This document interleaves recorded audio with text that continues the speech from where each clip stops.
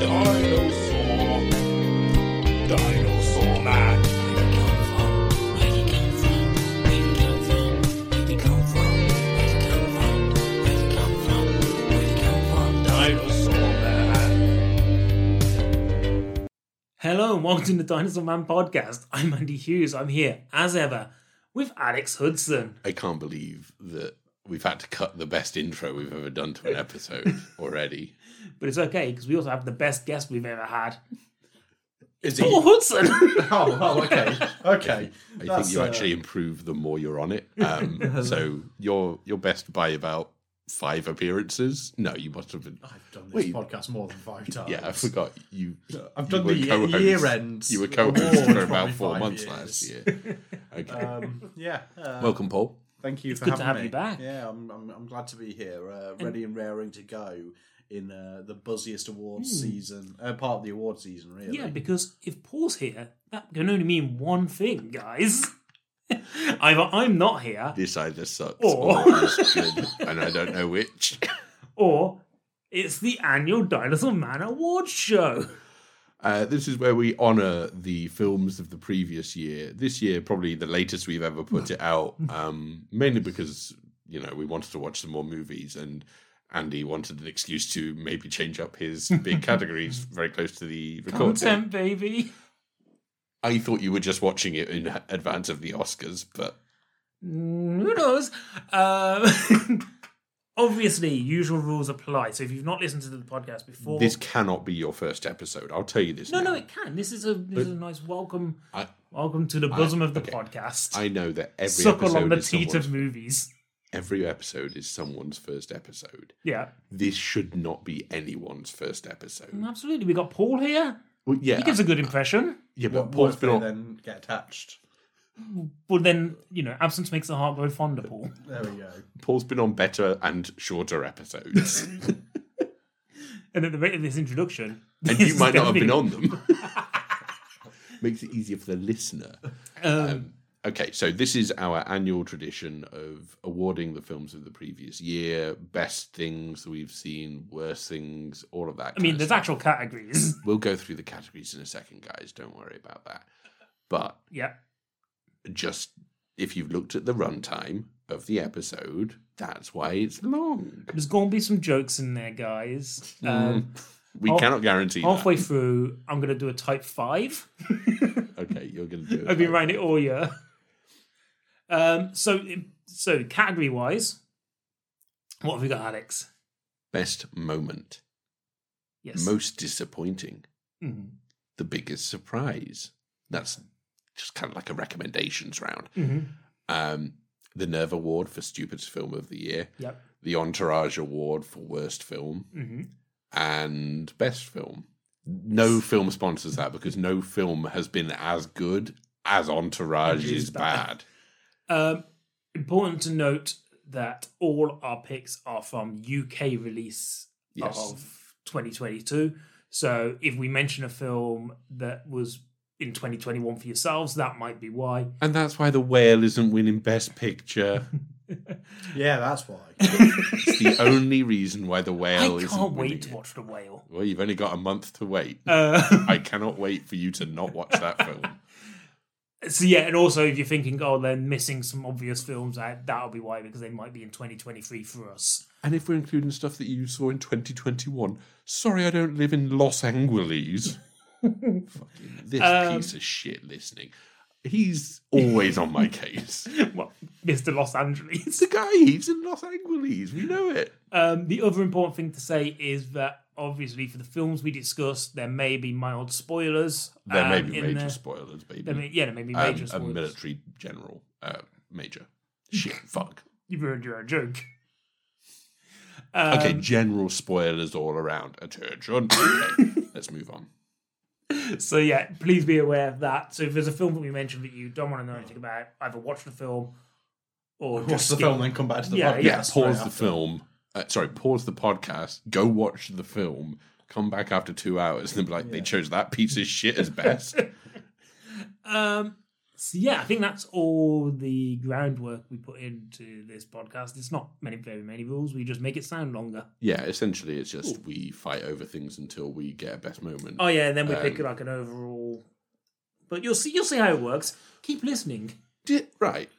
No, we don't have time for that. This is an episode.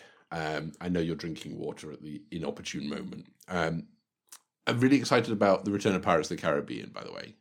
Opportune moment kind of reminded me of that because Jack Sparrow keeps talking about the opportune moment with Will More Turner. importantly, why are you Alex Hudson? Just good pirate stuff. Okay. You know. You're a pirate man now. It kind of feels like any Pirates of the Caribbean film that comes out now will be also an unofficial sequel to Captain Phillips, so that's kind of interesting. Well, I suppose you could say that with Our Flag Means Death, that pirates have gone woke now anyway. Have they? Is Guess so. that the argument that's being levelled against Our Flag Means Death? Probably. It's got gay pirates in, doesn't it? So But pirates would have been gay. This is why They we were can't at just sea. take her with anything. They were at sea for months at a time. You telling me that pirates didn't just go, you know what? I want to be on a ship with a load of men for a few months. They were the original boat trip. What was it called? Oh, fuck me. Was it called Boat Trip? It had Cuba Gooding Jr. in. You're thinking of cruise, Love Cruise? Speed 2 Cruise Control. No, so Cuba Gooding Jr. and another person. It'll Yeah. probably be someone who's won an Oscar since. I know which one you mean. Accidentally booked themselves onto a gay cruise, Yeah. and Roger Moore was like the captain of the gay cruise, I think. Anyway, never saw the film.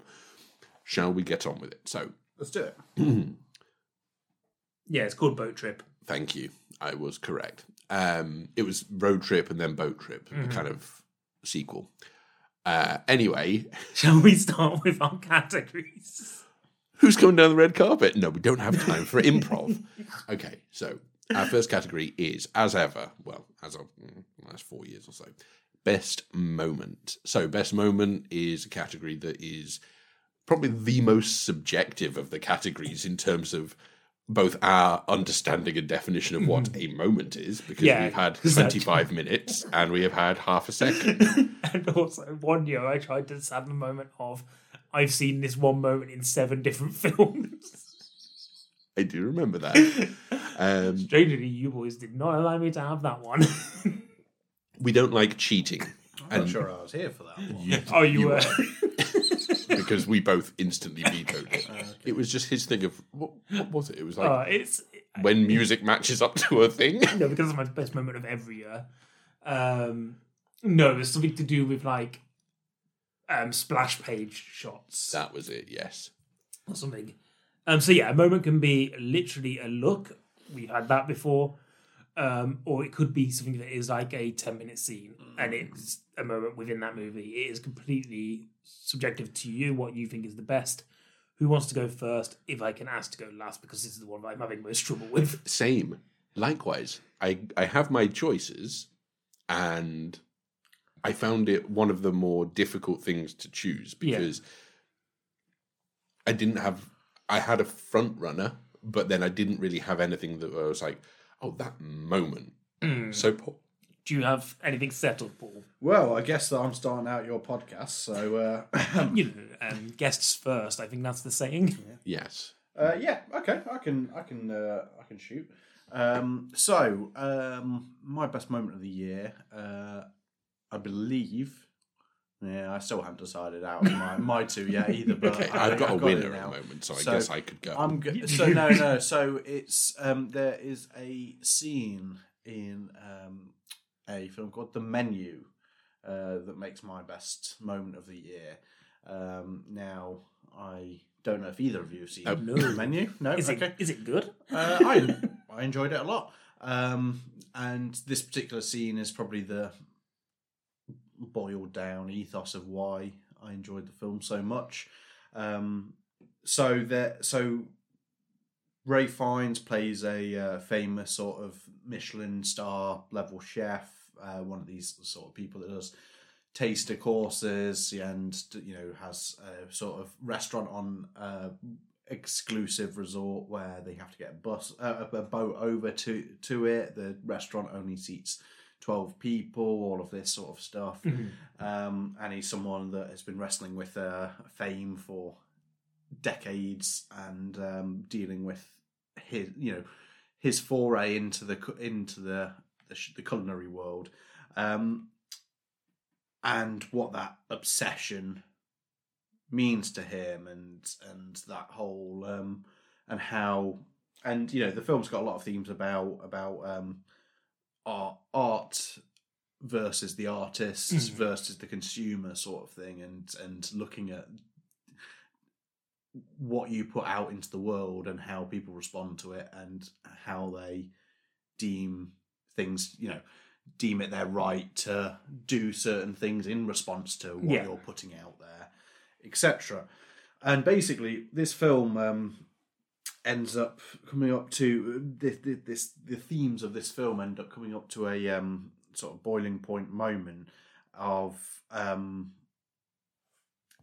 everything seems to be about to go real bad, and then there's just a moment where someone just reminds him of why he got into what he does, and why he became a chef in the first place. And they did that by so the idea is that as a 16-year-old, he would have worked in a fast food place, and that's how he got his very first start in it, all this stuff. So there is a phenomenal scene, which is Ralph Fiennes cooking a cheeseburger. And that is my moment of the year, is Ralph Fiennes cooking a cheeseburger. Because there is so much, like, this scene is so incredible, because it's one of those ones where you go, well, obviously, it's a moment that means a lot more than what it is. Yeah. And the acting that is done by Ralph Fiennes in that scene is just phenomenal, because you just get that, you see this weathered and weary artist return back to the thing that made him passionate about it all in the first place. And for that moment, he recaptures how he felt about food, why he got into the restaurant business in the first place.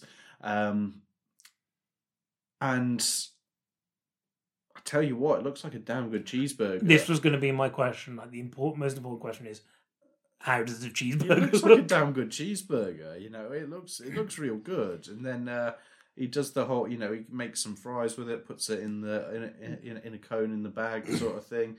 It's that whole thing of particularly in the scene, they make him make a point out of the fact that a good cheeseburger takes you back to your childhood, takes you back to memories of when things were simpler and easier, and all of that stuff, and it's just everything coming together for it. It's just so one of those moments where it kind of encapsulates themes, but all in one simple kind of motif. Yeah, exactly. And it was just, and again, because it was because it becomes a scene where it starts with someone going, "Can I have a cheeseburger, please?" and the rest of the scene is no dialogue, because it's just him cooking the thing, and you just get that moment to breathe in the film as well. But yeah, it's everything about it. I mean, it was probably almost tied for top spot if it wasn't the fact that it did look like a really, really good cheeseburger. It might not quite have clinched the top one.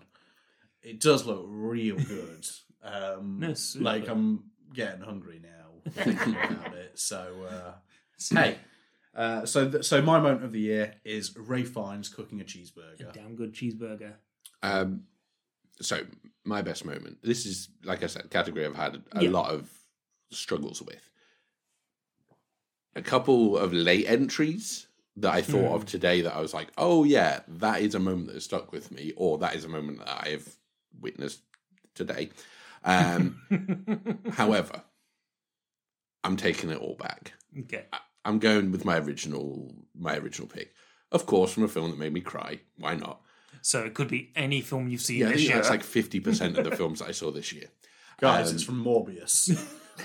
Didn't have to see that in the end. Belfast, which you haven't seen. No, Andy, I still but didn't Paul, see it. you've seen with me, and I rewatched last week.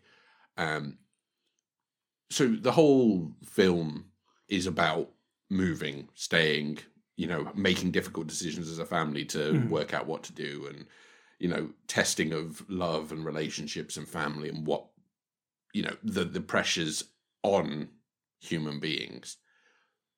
There is a scene at a wake where it descends into this dance and song number to Love Affair's Everlasting Love. Mm-hmm. And it is the most... it's the thing from the film. And I'd already been in floods of tears at this point, so don't even worry about it, I guess. But this was the moment where I just completely lost it, because it's about the love between these two people, and it's about the love of the family, and it's about all of that. And again, like Paul was saying, you've got all your motifs and you've got all your themes, and they're all coming together, and you've got this one moment that is just Jamie Dornan singing Everlasting Love to Katrina Balfe, and it's everything going on all together. Yeah. I was careful not to say everything everywhere all at once. But it's about love, it's about family, it's sexual, it's sensual, it's familial, it's all of that stuff. And it's just one of those moments that I just lost it even more, because I was just like, this is the film. And you want Jamie Dornan to sing at you too. Fuck yeah, I'd go for that. But just a really powerful moment where it turns into this sort of dreamlike thing, because it doesn't feel real. It doesn't feel like it fits the reality of what we've been seeing. And yet there's that thing of like, is it real? Is it kind of an imagining thing of Buddy, the kid? Is he then kind of recalling it in his memory as something that actually maybe happened slightly differently? Yeah. Just, I'm thinking about it now and I'm getting goosebumps. I love this moment. Andy, what's your moment? So I was going to go with one from a film that we've all seen, but I'm actually going to go for one that I know me and Paul have seen, but you haven't, I don't think. You've not seen Black Panther Wakanda Forever, right? Oops. So Must have slipped my mind. the moment I want to talk about is, it's actually in a little bit in the trailer as well, but on the film as a whole, it works so much better, which is the scene where Angela Bassett's Queen, whatever her name is, I don't do names of characters. I never learn characters. She basically, so in the film, Danai Gurira's Dora Milaje takes on Shuri out to the wilds, despite the Queen not really wanting her to go. And in that case, they lose Shuri. She comes back to Wakanda and she's like, look, I will go. I will find your daughter. And she's in tears and she's like, I'll find her. I know she's still alive. Just let me go and find her. And she is given the dressing down of all dressing downs by the Queen, who basically does this speech about kind of, I have given everything for this country. I have lost my husband, I've lost my son, and now you're telling me that I have lost my daughter as well. And you think you have the right to come to me and say, oh, I'm sorry, I will fix this. That is not good enough. And for that, I cannot allow you anywhere near my sight. And the reason it's so powerful is not only is Angela Bassett just an incredible performer, the speech is so incredibly well written, but I think it really nails that, something that I don't think, especially like big budget superhero films especially don't do. It really nails that kind of selfishness of grief. When you're wrapped up in your grief so much that you actually start lashing out and you start being this person who isn't your character. We've seen her character. She is this kind of wise woman who is the matriarch of the country. And in that moment you see, oh no, but why do I have to go through this? What have I done to make this my fault? Why have the gods looked badly? And for a film that is so full of faith, to have somebody be like, why is my faith punishing me?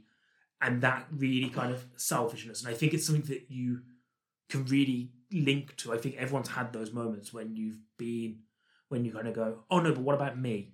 And as much as you try to put out in the universe, you kind of go, yeah, but what about me? Why do I deserve this? And I think it's so well done. And I think it is absolutely buoyed by that performance. I think with a lesser performer, it doesn't work. And you get a little bit of it in the trailer, but in the movie, it is this really kind of like, I held my breath watching it because I was like, she's just magnetic. and it's why I think she should be in that conversation for like best supporting, like when it gets to awards season, because I think she is absolutely phenomenal. So yeah, I mean, her performance I've only heard good things about. I think she's the best part of the film. Yeah, from by both far. of you.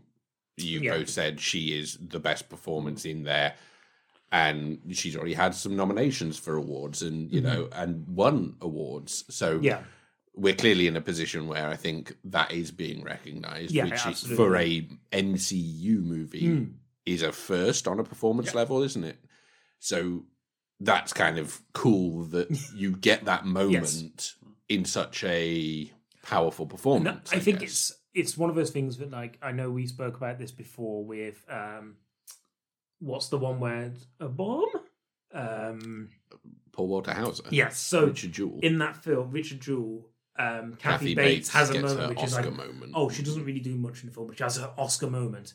And I was watching Black Panther thinking, this is her Oscar moment, but I don't think that's because her performance is bad, but this is like the moment you go, Yeah. oh. It feels earned rather than the Kathy Bates one, which kind of Yeah. felt like a cynical thing of like, well, You let's gotta write get up a a scene that's going to nomination. get Kathy Bates a nomination for an Oscar. It's like, well, okay, but what else has she had to do here? Yeah. But it sounds like from everything that you guys have told me about her performance, it's solid throughout. And yeah. I mean, she's terrific throughout it, and obviously someone that's been turning in pretty terrific performances consistently Yeah. for. Got a for question for years. you, Paul. Yeah. It's not a stunt burger, is it? No, it's Smashburger. It's a smash burger. You telling me that Ray Fiennes knows how to make a smash burger? Might be my moment of the year. Yeah. It's me. it's really beautiful. It's What fast food restaurant do you work at? I think Their it name and shame? it just has a photo of him, as a Employee of the month. as a teenager. I could probably with a bit identify of a that grill. uniform. You know me. Yeah, probably true. He had a little paper hat on. I think it was White Castle. I think it might have been a paper hat actually, but the but yeah, My question is, so you've seen Belfast as well. I have seen Belfast. I'm a sucker for I'm the only those- person that's seen all three of the moments of the year. So, and I don't even do a film podcast. I'm just putting it out there. Maybe this is how Catch we up, announce guys. the new Catch host. up, guys. Okay. This is I Leave Forever. Yeah.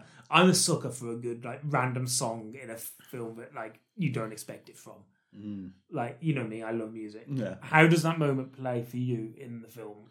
Yeah, I think I took slightly less from it. I don't because for me, but it's one of those films where there's so much that happens in that story that it's not my best moment of Belfast.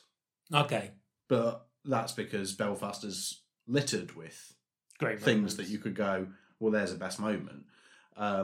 And the thing that I really connected with in that one was the levity that it brought to it at various points. So I've got a different best moment from that when he steals a chocolate bar from a shop. But and he basically his mum takes him back to return the chocolate bar that he stole. Or sorry, it's not a chocolate bar from a shop. It's soap from a supermarket when he's trying to get chocolate, but he just ends up getting soap instead. But anyway, but it does play out really well. The musical scene, it is incredible from that point of view, and it is one of those ones going, everything that Alex says is probably right in that it does sort of bring a lot of the sort of crux of the film together, and to be fair, it's the interesting thing, I suppose, is that with Belfast being a film effectively about these people and all of these events, but from the child's perspective, it's an interesting way to put that across, because what would a child latch on to?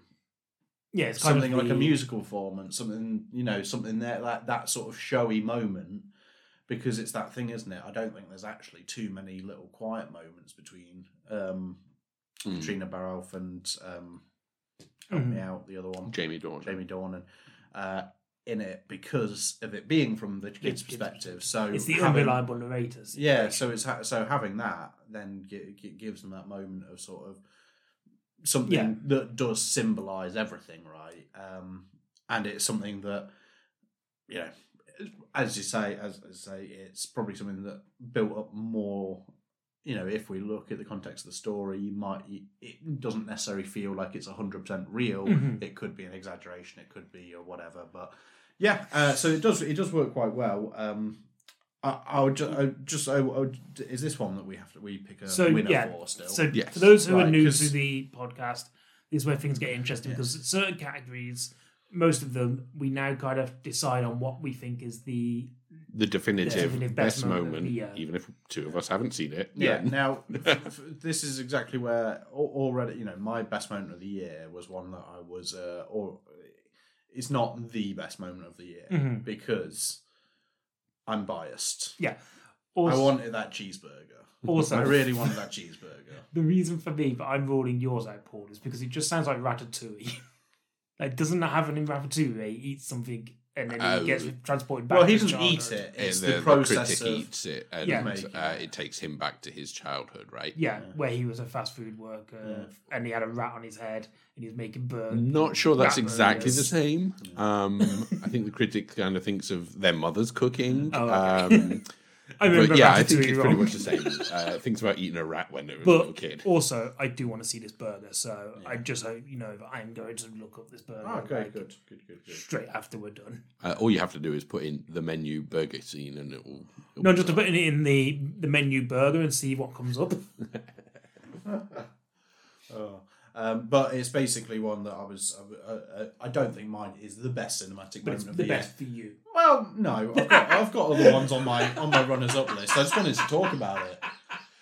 It's a real good cheeseburger. I love that. It's like I've probably got the ones on my runners up are probably going to be actual best moments, but they ain't that cheeseburger. I really enjoy so, that. Yeah. So, Mhm. if we're saying it is between you and me, Mhm. Andy, your moment sounds great. And I'm sure Angela Bassett's performance is great. She was great in the first one, and she only had very limited time on screen.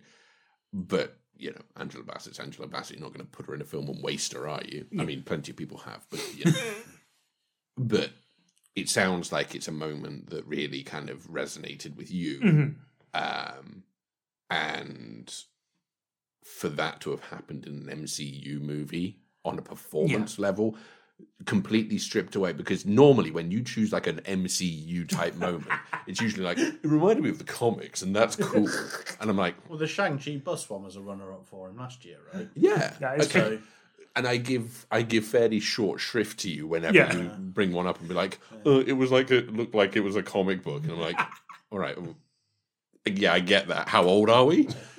But this is the first time you've brought one up that has been on a emotional level. Yeah. Not on it made me think of being like reading these comic books. Let's It's be like, honest, my best moments are normally Godzilla breathes breath and kills something. and that's kind of what I'm looking at here, and I'm thinking, is This is growth. Is this the year that we reward personal growth and you identifying that this moment and this performance is not a comic book thing for the sake of a comic book thing? Yeah. No, and I'm not saying that your choices before No. have been bad. We all heard what you said, okay? They stunk. Yeah. So I'm going to say I'm willing to side with you on I will this take away. on the basis of you're actually recognizing that this had an emotional resonance Yes. with you beyond just, wow, this looks cool, or Mm. wow, Godzilla's breath was fucking blue, or whatever. It was good. Although though. Godzilla's breath was cool, though, wasn't it? Oh, So Yeah. we're crowning best moment as Angela Angela Bassett's kind of dressing down of Yes. Denai Guerrera.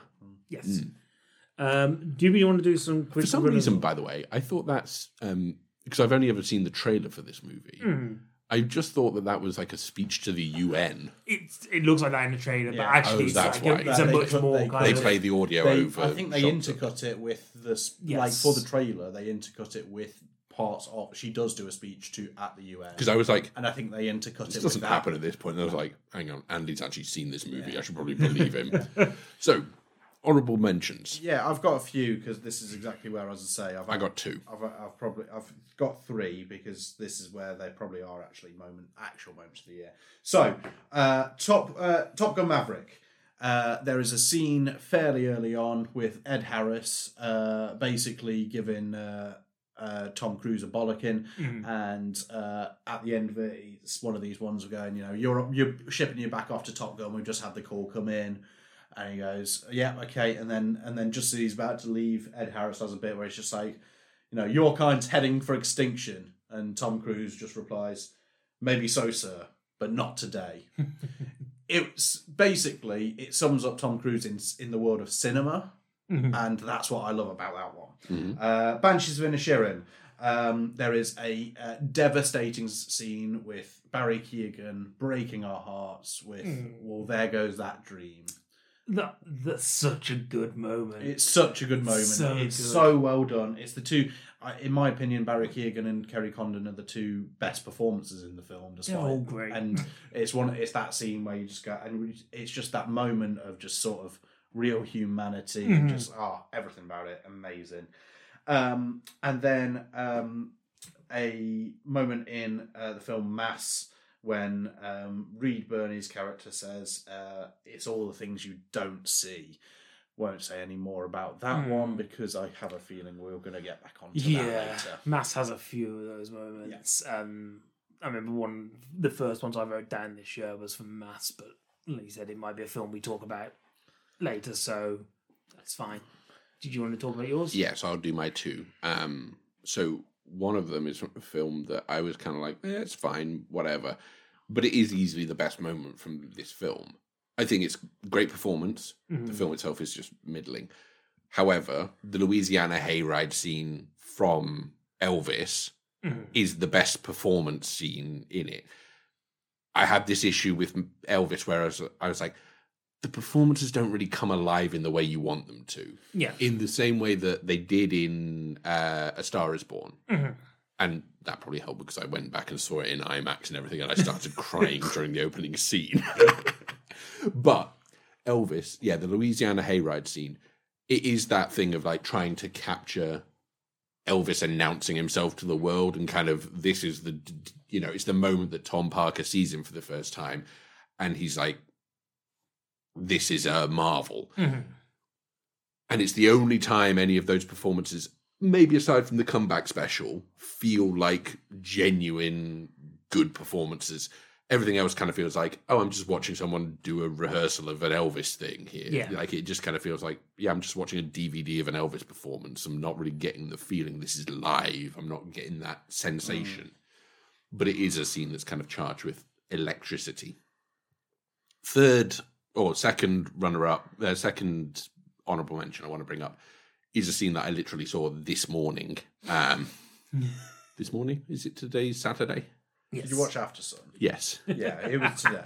So from After Sun, which, as you can tell, we watched this morning, there is a scene, it's kind of the culmination of the whole film, and it is a dance scene between a father and daughter to Under Pressure, but a vocal version of Under Pressure. So all of the instruments get stripped out of it, and it breaks it down. And I was gone at that point. There were tears.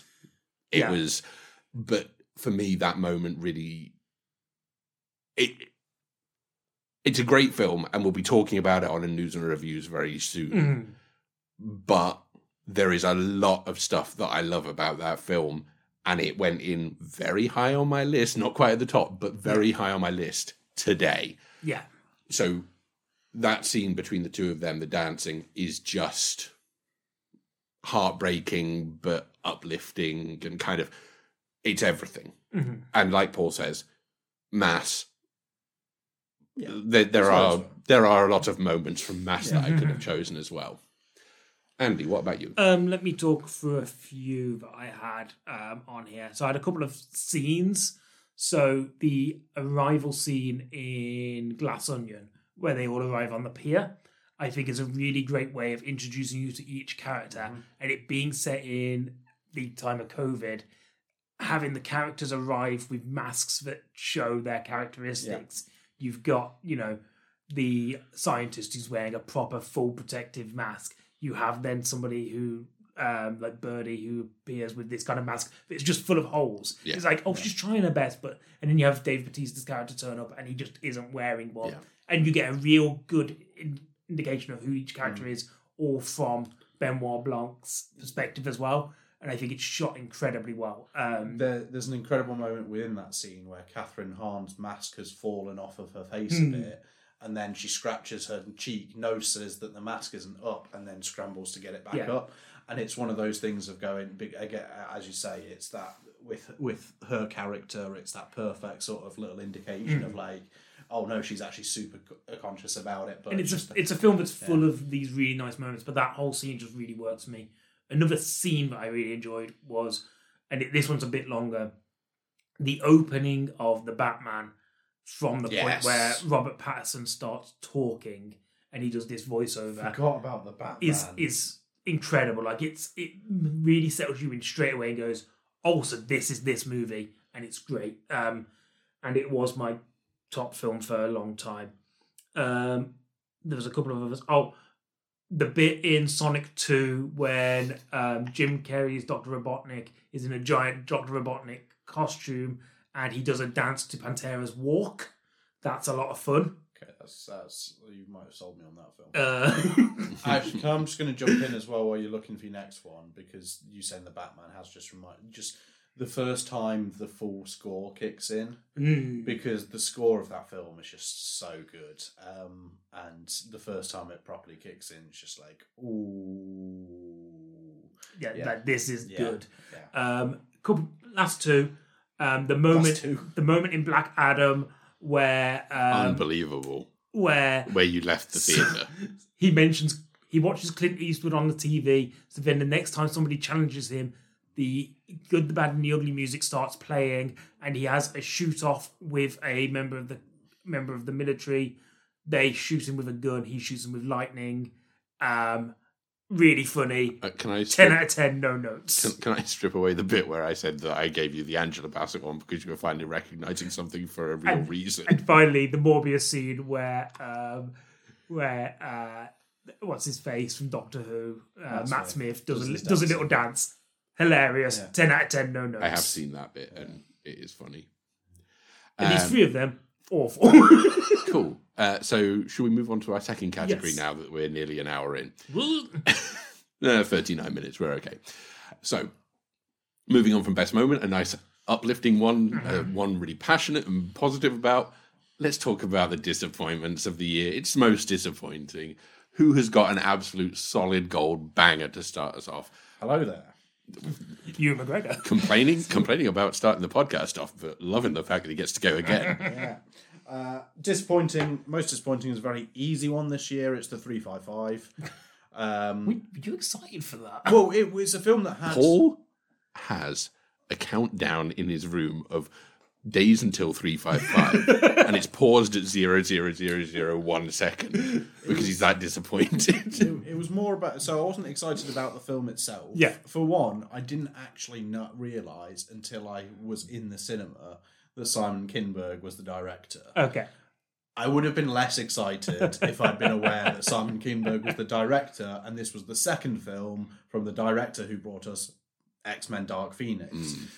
But having said that, it was a film that when it was announced, I was quite interested in the concept. It was one of these ones that was bringing together, people from different... Good actors. Good actors Great from actors. different countries. Oh, yeah. And the fact that it was having these elements within the story that were all going to be, Diane Kruger speaks in German for most of the film. 2 other German people. You've got you've got Penelope Cruz actually getting to be a Latino woman instead of just a tanned American, and you get all of this stuff where it had the opportunity to actually be something good, something that did end up satisfying sort of audience all across the world, and could have had some really interesting culture clash stuff as well in it. But also, realistically, I just like good action films. Yes. It's a really bad action film. Yeah, what a shame about the result, eh? Yeah. All that promise. What a shame about what came out. It's a really bad action film. So it's just one of these, and it's one of these things that yeah, it's just it just had potential to be a lot more. I think its biggest crime is it's bland. Yeah. It's a film that is incredibly bland. I think I said not- after watching it, I think I was speaking to Alex about it, and I was like, it's one of those films where I don't think I can pick a moment out of there that I enjoyed. No, And that's not to say that I found it bad, but it's just like I didn't find any of it good. yeah, and it is that thing of going. I think if it's a big action film, at the very least you want to have a moment in there where you go like, oh well, that was a cool scene, Yeah. and that was a cool fight, or something like that. Like, and looking at my list, every other action film I've seen this year, You could pick one. I could literally, even the bad ones, I can go, all the ones I didn't enjoy so much, I can go, oh, I like that. But yeah, you're right. 355 is very dry from that point of view. I genuinely believe you could sit me down for a couple of hours and ask me the plot of the 355 and I would struggle to recall it. Yeah, I mean, I'd struggle as well, but Because you've not seen it. You probably Yeah, know I more mean- about it than I do. I thought I was really surprised by the fact I didn't see it because it kind of felt like it was kind of my kind of movie, you know, action movie directed by Simon Kinberg, really up my alley, as it were. I struggled with this category as well, you know, because I had a couple of films this year that were disappointing, I suppose, to a point. Some where it was just like, oh, maybe I just didn't connect with it in the right way, and it's still relatively high on my list, whatever. Yeah. And I kind of got to the end of the year and I was like, it's probably the most disappointing, but I know that one of you has really enjoyed it recently, and I'm like, can I choose it? And of course I can, because I'm my own person. So my most disappointing is The Northman, Okay. on the basis of I am a Robert Eggers fan, and I really, really liked. egghead, if you will. I'm an egghead. I'm Eggman, and I'm Pantera's Walk's playing. Pantera's Walk. I really like The Witch, and I really like The Lighthouse. And I was kind of like, oh, okay, this will be an interesting thing. I don't know what it's going to look like, but it's Robert Eggers, so I'm sure that I'll engage with it on some level. And just didn't happen. No. Just no engagement at all, really. You know, there is a really great scene, and we've discussed it before. In fact, we discussed it this week. Yeah. The scene where they're going into the village, the attack scene. Yeah, the first one of Really adult, well shot. Yeah. like the introduction of adult Alexander Skarsgård character. Yes. Yeah, that's yeah. right. Yeah, excellent. Really well choreographed, really well shot, really well production design, Stunning, really yeah. well, like, all of that, great. And that is the only moment from that film that I think I like. It's like, it's a good I like 5-minute Willem chunk. Dafoe being weird. Yeah, okay, Willem Dafoe's dick out, that's fun, you know. Get kind his of- dick out. Yeah. oh, yeah. Oh, he hangs dong. It's Willem Dafoe. If he's got an excuse, come on. Like, I watched this like this week and I don't remember that at all. You got blindness. Yeah, I But got dick blind, guys. So beyond, okay, fine, beyond Willem Dafoe just having fun. In And fact, can I change my best moment? So, Willem Dafoe hanging dong. Willem Dafoe hanging dong. Sorry, yeah, no, carry on. but beyond that moment, just nothing in it worked for Yeah. me. It felt like it was ambling towards a conclusion, and it felt like it took a little while to amble that way. And the performances just really left me a lot to be desired. Like, I don't know if I'm just off the Anya Taylor-Joy train Okay. because of overexposure, or if it's genuinely now a case of like, no, I just don't think she's good. Now, obviously, you've seen her in The Menu this year. Yeah, and And people are she's- raving about her, but she's not the best part. Ray Fiennes and Nicholas Hoult probably put in better performances. And surprise, surprise, Hong Chow steals the show again. No Hong spoilers for The Chow Whale. 2022 UK release date supremacy. But Shit, The Whale's 2023, sorry. it doesn't matter that she's not a great performance in it for me. Because absolutely, the cake gets fucking eaten by Nicole Kidman and her performance, which I have seen people like praising to the rafters. And I looked at it and I was just like, this is one of the worst performances in any film. And yet, but hey, I'm just one guy. And I know that for Yeah. the fact that you have watched that recently and you really, I really enjoyed it. But you haven't seen.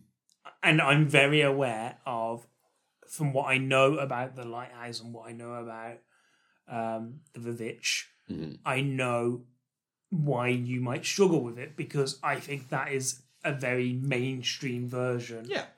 And I think like the stuff that I like, and I'm like, oh, this Robert Eggers has maybe got something about him. Like that's me seeing it for the first time, and I'm very aware that like it is that thing of if you see something by a director that you're like, oh, I love this, and then you get something that doesn't, like, it can really. Like I think last year did we talk about Last Night in Soho?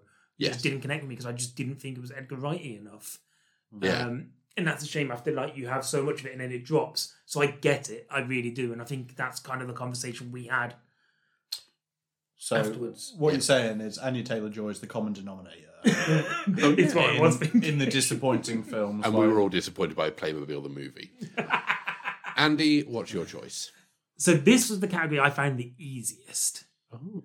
Because I think there is Do tell. There is Dish. one film that stands out above all. A film I came out of and I was like, oh, maybe I liked that. But the more I spoke about it, I was like, actually. And I remember us doing a podcast where we reviewed it, and I was like, kept talking about it, and you kept going to me, it sounds like you don't like this film. Jurassic World Fallen Kingdom sets up a world where not only is there some really interesting stuff with the dinosaurs going on, but dinosaurs are in the real world.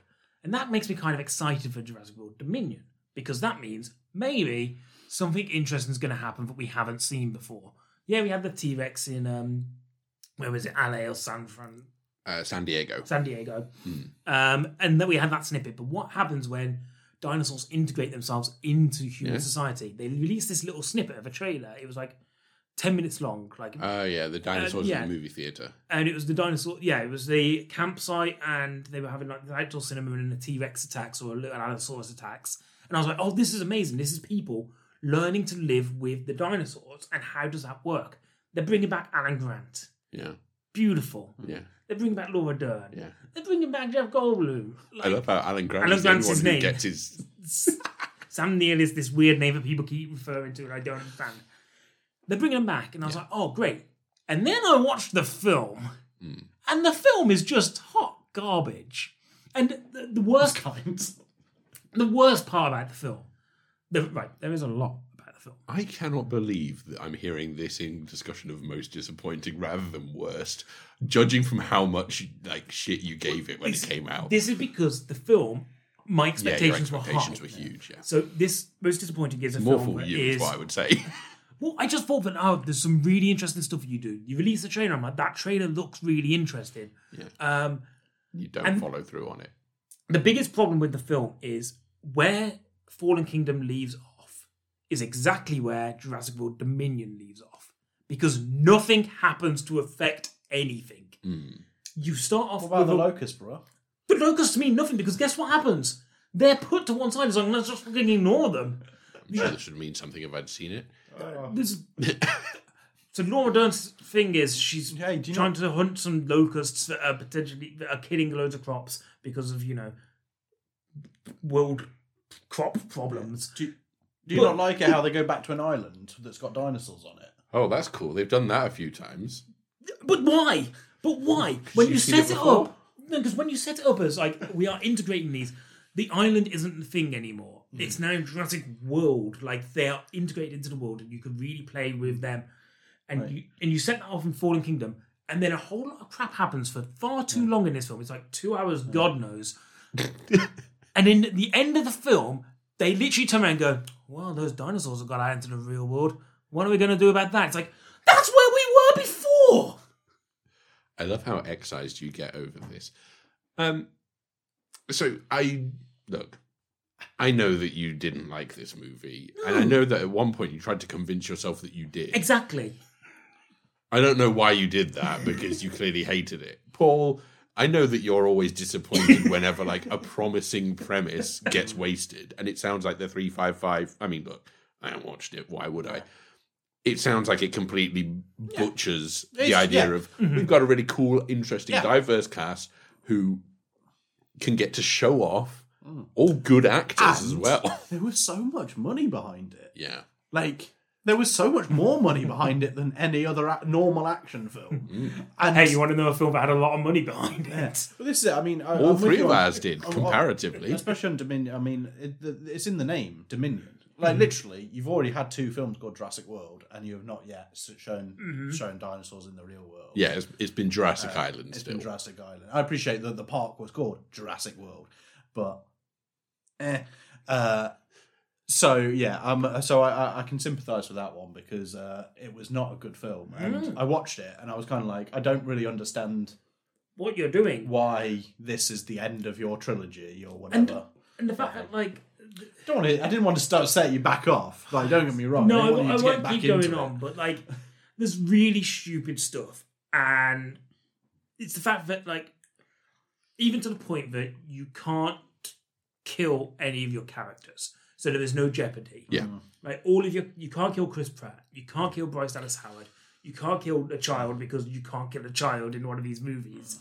You've got the 3 core previouses, and then you introduce one new character who you don't really want to kill in their first movie. Who is also probably the best character in it. Oh, yeah, absolutely. Mamadou Athie, by the way. Okay. So you've got this cast, and they are going through basically the greatest hits of the Jurassic World franchise, Jurassic Park franchise as well. You're kind of doing it all again. Yeah, you've got 30 years of And we're going to fucking do it all in this film. Vince Vaughn turns But up. you can't kill any of them, so where's the jeopardy? Yeah, The jeopardy is my time. right.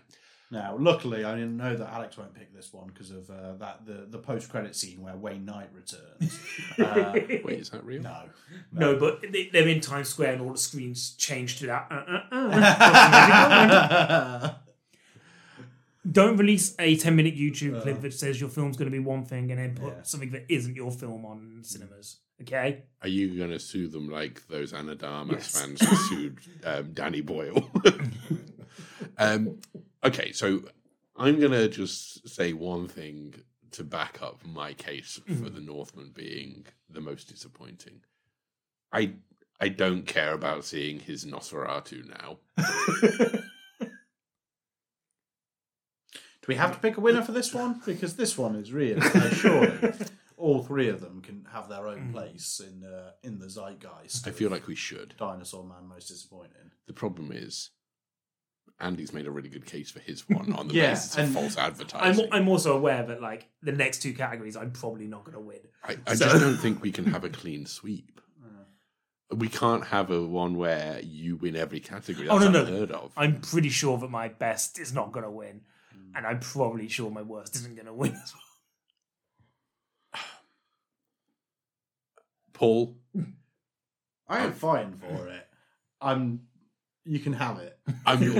Paul, I'm sorry that Simon Kinberg directed another movie. No, I get it. Like, Andy, you were a real egghead, as we established earlier in the episode, and now I think I literally heard you the other day just wandering around and going, "Oh, Robert Eggers." although Anya Taylor-Joy. the positive to Nosferatu is that Anya Taylor-Joy is no longer in it. The plus side is Lily Rose Depp has replaced her, right? Wait, is that who it is? I thought that was who it was. Fuck me, I'm double off board. If you want to see Nosferatu, you go to Jurassic World Fallen Kingdom. Yeah, it's and basically watch in the there. Yeah. mansion bit. Imagine they had anything in this film that was at least visually and aesthetically as beautiful as anything in Fallen Kingdom. I mean, this It's I such love a- Fallen Kingdom anyway. I really loved Fallen Kingdom. I thought it was. I thought It's the a whole good film. dynamic of the second half of the film. Was It's really got good. good moments. I still don't think it's a good film. I think J.A. Bayona is wasted in that franchise, as we know. But it's stuff like even if you don't Why like is that Toby film, Stevens there? you can I mean, appreciate. sorry, Toby Jones. Even if you don't like that film, you can appreciate things like the shot of the dinosaurs they're leaving the island. Looks beautiful. Yeah, that's good. There is. I can't name you one shot in Fallen Kingdom. Yeah. Full stop. Like, that's All right. a full stop at the end of that sentence. Andy, I'm willing to cede to you on this on the basis of I know over the last fucking however many years it is we've been friends, too long, that Jurassic Park, the franchise, means more to you than a lot of franchises. For most people. And that the one thing you have been looking forward to with Jurassic World is the world of Jurassic World. And you didn't get that here. And I can understand the trading I'm standards pissed. would have a field day with that. So I will cede to you on the basis of I think this has devastated you because you've got 30 years of joy behind this franchise up until the last couple of movies. I liked them. Yeah, I know you like Jurassic World. I still don't understand it. But I've only had 8 years of liking Robert Eggers films. You've had 30 years of wanting to see a Jurassic This is my World personality. and being shortchanged when you were finally promised it. Thank you for making that the most disappointing. And if it backs anything up, I have no backup options. Yeah, how many? No, honourable no, mentions? that was my only Paul, my any only honourable, one. no honourable mentions for you. I've got two. One is, I think I'm being slightly unfair on it because I think it's probably perfectly serviceable, but I was hoping for better. The Hellraiser remake, I forgot that came out. requel, reboot, whatever you want to call it. I thought you liked that for some reason. I think it's fine, but it's not more than that. And coming from David Bruckner, I was kind of hoping that it would be something really interesting or just do it.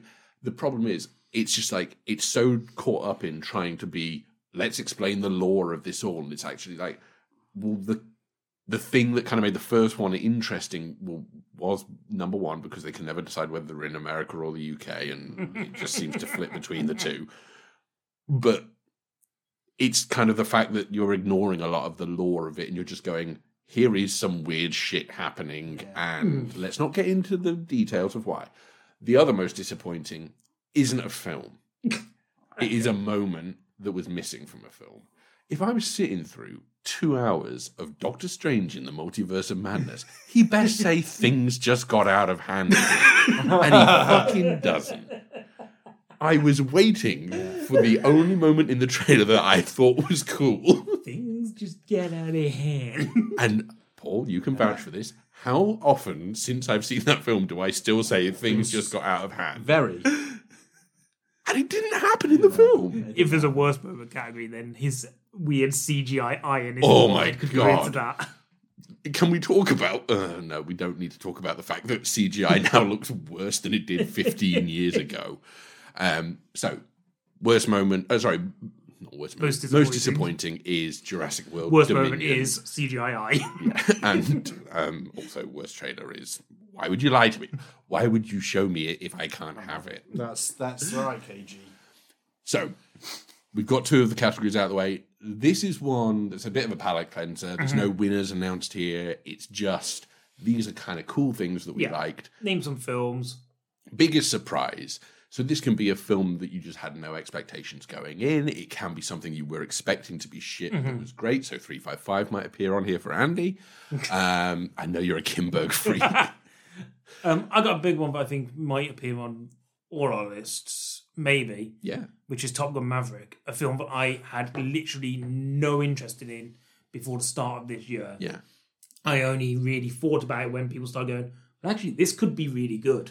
And I ended up watching Top Gun for the first time this year. Yeah. And then we went and watched Top Gun Maverick like a few days later.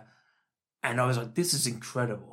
Like, this is great. Right, I would never put that into bigger surprise because no one else is a freak who hadn't seen Top Gun and knew how great Top Gun was and wasn't excited for this film. The biggest surprise is everything. that, like, Top Gun is the perfect movie for me and I just hadn't seen it. The thing with Top Gun was this. Everything was stacked up for that to fucking fail. Yeah. When you think about the fact that you're coming to a film 40 years after the original and you're going, right, we're doing a sequel. It's like, really, is this the right film to do? Is there going to be enough of an audience? And I mean, fuck me, right? Second biggest film of the year. Yeah. Like, it's... What, first film since COVID second... Because Second Spider-Man film. hit $1 billion. Yeah, second film to cross $1 billion Second since film to- COVID. yeah.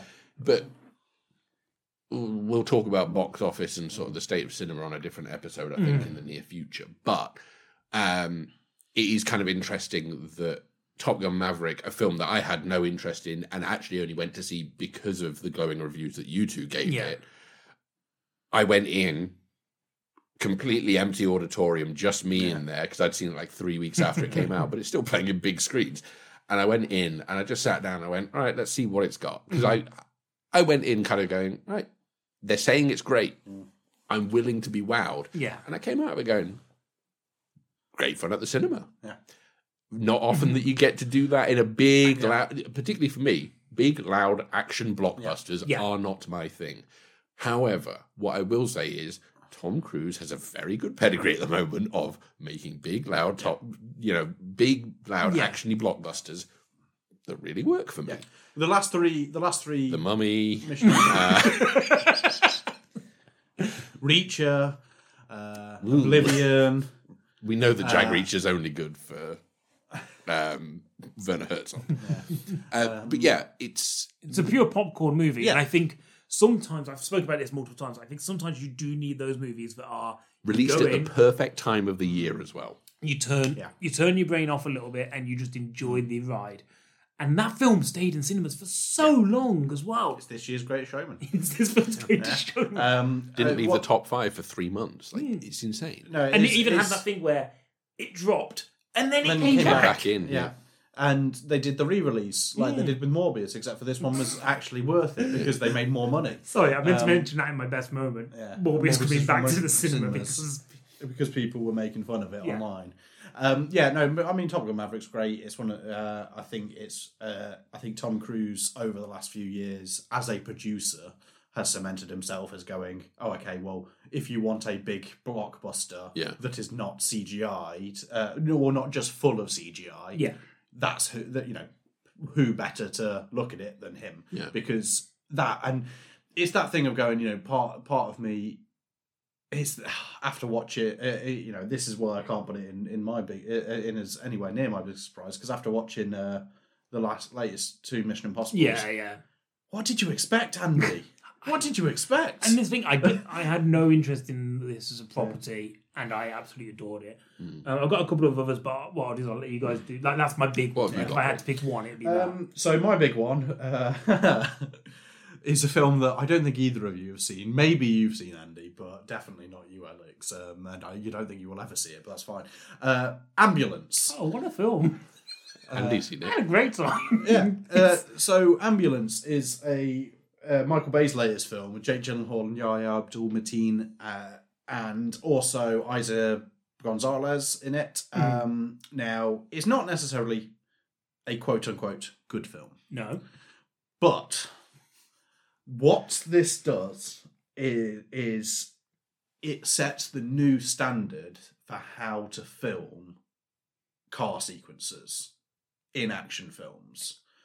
This is the first film that has used like a huge amount of drone cinematography, where basically it was storyboarded using drones and all of this stuff as well. And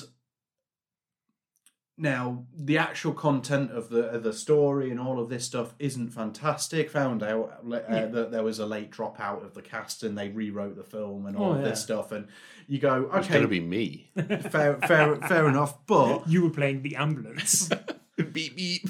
but it still does so much to advance cinematography in the sphere of action. The shots of it when it's in the kind of riverbed. Yes, yeah. Like, and it swoops, Yeah. like, are amazing. They're Like, incredible. They are genuinely like brilliant. the product, like that, and it's one of these weird ones where my biggest surprise of the year is that film purely because it has set the new bar for that style of film. And if there's one director who's going to harness the power Yeah. of drones, It was going to be Michael Bay. Bay, right? But this is it, and it's that thing of going. Sometimes, I think me and Alex have had I don't think this was on the podcast. I think this was years ago off the podcast. Having a conversation about the fact that Michael Bay is an auteur. It's just the fact of he's got a very distinct style that he goes for. This is another example of him then pushing out and finding a new element to explore in his films. And it's that thing of going, the sort of person that came up by doing all these music videos and all of that stuff and all of these iconic action films from across the years. And then it made me think of, I don't think he ended up directing it, but there was a shot in Bad Boys for Life where they use a drone to go all the way 360 degrees around Will Smith and Martin Lawrence's characters, and it just made me laugh because it was when I was watching Ambulance, because I was just like, well, this is how that was meant to look. all of this stuff, because even interior wise, they utilize drones and ambulance, and it's just such a fascinating, from a point of view, if you are interested in that stuff, it is such a fascinating advancement of that field. If it helps, it's a really stupid film. It is a stupid film, And that might be the enjoyable part Yeah. for you. Biggest surprise for me, I've got a couple of listed names here. Top Gun was one that I kind of thought of, but then kind of dismissed because I was like, it's probably going to get talked about anyway. So there's two I want to mention, but the first one is Barbarian, because I went in knowing nothing. Yeah. Which I was told the best way to see this film is to know nothing about it and just enjoy the ride. And Barbarian ended up being, again, a bit like Top Gun, one of the most fun experiences I had in a cinema this year. Just in terms of just like, wow, I'm going with this now. Yeah. What fun I'm having on this journey.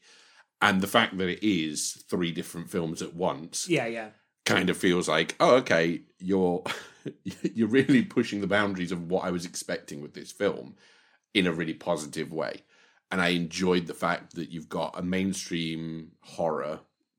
No, I'm not going to say hit because it was a flop, but you've got a mainstream horror that really sets out and kind of says, we're just going to do whatever we want. And, you know, any film that kind of reminds me of Sam Raimi is a good thing. Shame that Doctor Strange didn't. So that was, for me, just like a really positive experience where I went, I enjoyed this sort of mainstream horror movie that I didn't think I would enjoy, because I just kind of went in going, look, I hear everyone saying it's great, and I instantly, whenever I hear someone going, universally, they're going, this is really fun, I just go, I don't know. You're like, Although, I'll see about that. You said it's mainstream horror. I wouldn't have thought about it that way. What do you mean by that? As in, like, a major studio behind it. I thought it was like Sony. a less than. Yeah, like but it it's was like a $2 million budget thing, right? But it's a Sony thing okay, that was fair picked enough. up and put out there by them, I think, if I remember correctly. Okay. What I mean is, it's not something that sort of come from the ground up and sort of. It's not a foreign one. Got you. It's not. Well, It's not a Serbian horror film. There's no It's not Persian something that I've had to vampires. find on Shudder like late in the year and gone, oh, well, That's good. there's a It's hidden gem. a sign What of. I really like about Barbarian, like, I really enjoyed it, and what I really like about it is that I've had like 2 or 3 really cool, in-depth conversations with different people about the film, like where we've seen it and we've had a chat afterwards. And I've had one with you, but I've had it with a couple of other people where I've had these really nice chats. I really enjoyed it. I really did. Shall I talk about a non-mainstream horror that I had to find on Shudder midway through the year and is a foreign language film as well? Absolutely. Saloon, all the boxes. which So- you'll hold on. remember I talked about. Is this a surprise? It's big. No, again. I'm just surprise- saying, like, everything that you've just mentioned, like, makes me go, yeah, this is his film. No, but surprise. Right, okay. So which one was it again? Sorry. So Saloon, the Senegalese film.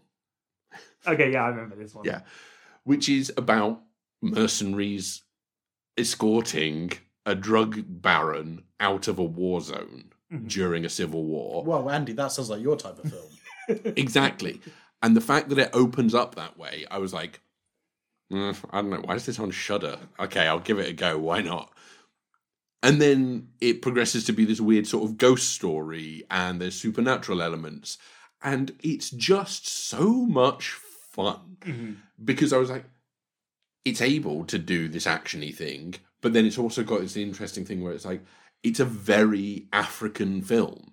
And it talks about African culture and talks about African beliefs, and it talks about, and I'm going, this is what, like, there should be more opportunities for this. And it's what I think Shudder do really well, which is they've picked up a lot of stuff that would not get a release in the US or in the UK in ordinary circumstances.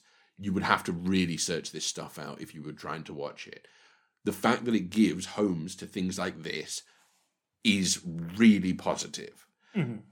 And it's exactly what Shudder is supposed to be for. It's supposed to be highlighting, you know, there is a world out there making horror movies, and you've got something here that feels very distinct. And it feels like it knows what it wants to do, and it knows the story it's telling, and it wants to tell it in the best way possible, which is, well, let's embrace the authenticity of it. Let's not move away from that. Yeah. I think that's to be applauded. And I was surprised by how much I enjoyed it after the initial setup of being like, wait, am I watching like an action movie now? And the fact that it manages to tread the line between action and horror, I really like that. And if you want to find that one, if you go to Shudder and search for films that are perfectly orchestrated for Alex Hudson. Just put in Senegalese film. Hudson liked it. Any other mentions? Yeah, Yeah. I got a couple. Not Okay. Film came out earlier this year, yes. starring Zoe Deutch. Oh, yeah, I remember that one. Don't think I pronounced that right. Quinn Shepherd film. I thought the trailer sold it as something. I watched it. It actually had a lot more to it than the trailer sold it as, and ended up being quite an interesting piece. I can't believe I'm saying this. Day Shift on Netflix, the vampire action comedy starring Jamie Foxx and Dave Franco, was great fun and didn't take itself too seriously. Satisfied everything it needed to do. It was a really well constructed sort of B movie like action comedy sort of Good thing. year for fun films. Yeah.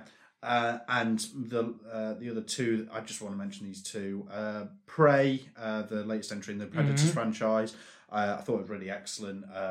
I will go into that another time because there's not enough time for all of my thoughts on it. Yeah. And a film called The Hatching, that was a Finnish language horror film. It was a secret screening on Cineworld Unlimited, and so it's literally biggest surprise from the point of view of I hadn't heard of it.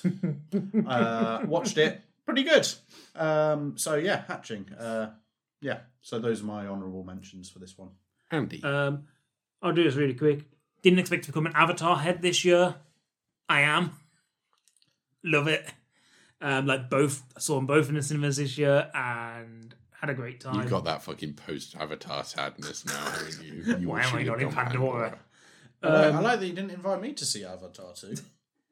I thought you needed to see it. No, I asked you to go see it, and then you were like, yeah, I can't make it this weekend, but we'll do it soon. I thought you'd seen it. I saw it this week. Fucking hell. All right. Jeez. All right. Uncharted, biggest surprise for being in my top 10 until literally like a week ago. Okay, from I'm going to say the half of the movie that I've seen, that is unbelievable. Yeah, but in Andy's You defense, did say that the second half was the final third act pulls it out of the bag. The third act is one of the best acts I've seen in those sorts of films. I know I'm supposed to trust you both, but I can't believe that.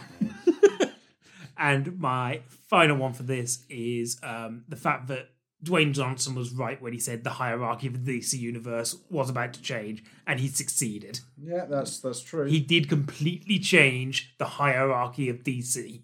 Yeah, biggest surprise was that The Rock managed to predict something accurately for once. Cool. So check those out. They're just ones that you check out. Find them. You might enjoy them. The Nerve Award for Stupidest Film of the Year. Yes. Like, did we come to a consensus on this? Or You just said to me, I'm going to propose Moonfall. Moonfall still. Moonfall is stupid. Did either of you see Moonfall? No, none of us saw Moonfall. It's so stupid. Why would we see Moonfall? Because I I think you're going on my list to see if I've seen it. and I'm Even lying if we to were you, still yes. living together. But no, I haven't seen it. there to see I haven't seen it. Moonfall is stupid, and I love every moment of it because it's one of those films where it does stupid things with stupid people, and then somehow gets even more stupid. And by the end of it, I was like, "Why is this film doing this now? This is the most stupid it's been so far." I love it. Okay. Moonfall, best film of the year. 10 out of 10, no notes. I am really annoyed Yeah. because I think the Nerve Award for Stupidest Film of the Year this year Okay. should go to a film that I've seen all but 10 minutes of. Okay, put it this way. I know what film you're talking about. I don't know if you want to explain it a little bit. Yeah. I'll give it the award for stupidest film. The only reason, guys, we're not talking about this film in like one of the other categories is because Might be the one that's coming up next. I told Alex he's not allowed to finish it because then I have to watch this film. So, The Scary of 61st is a film about a woman who starts losing her mind and becomes obsessed with Jeffrey Epstein and the whole sort of Little St. James and the Lolita Express and all that. There are scenes in this film. So, I mean, I don't know if I can describe these to you without them sounding like they are not real. They're lies. There is a point where she goes to Jeffrey Epstein's apartment in Manhattan on 61st Street. Ooh, interesting. It's not interesting. Masturbates on the doorstep of his apartment building and then makes out with the nameplate that says J. Epstein. And then goes home to find so we go into her room and there are pictures of Prince Andrew cut out from all of his sort of wedding memorabilia to Rebecca Ferguson in the 80s that have been cut out, and she then masturbates with those pictures. I wasn't allowed to finish this film, but I will tell you now, if I was allowed, it would have been the stupidest film and the worst film of the year. I'll allow you to have Moonfall on the basis of you actually completed it. No. We can have. Paul, do you have anything that is more stupid than? I'm not told every year that I'm not allowed to suggest anything for this one. Well, normally it's a thing like me and Andy will have watched something together that is equally stupid. Yeah. This year, I didn't go and see Moonfall. Look, I wonder why. There's only one suggestion of what I'd have, and we're going to talk about it very promptly, so let's move on. I'm willing to give it to The Apartment that I'm never going to watch. I'm going to give you that on faith that you stuck to your end of the bargain of you didn't finish it, so I don't have to watch it. We're doing an episode on it in Shocktober. Oh, no. So The Scary 61st is the Nerve Award for the stupidest film of the year. Oh, thanks. Okay, so let's move on to worst. So there was a lot of chatter pre-record about this being maybe the most tasty of the categories. We will see. So this is where we like to celebrate. Sorry, it is the Entourage Award for the worst film of the year. Yes, and I think it's important to say what we try to do is we try and watch each other's Worsts and bests. And the reason for that is, like, we never used to do that, but the reason was so we could have more of a conversation about it.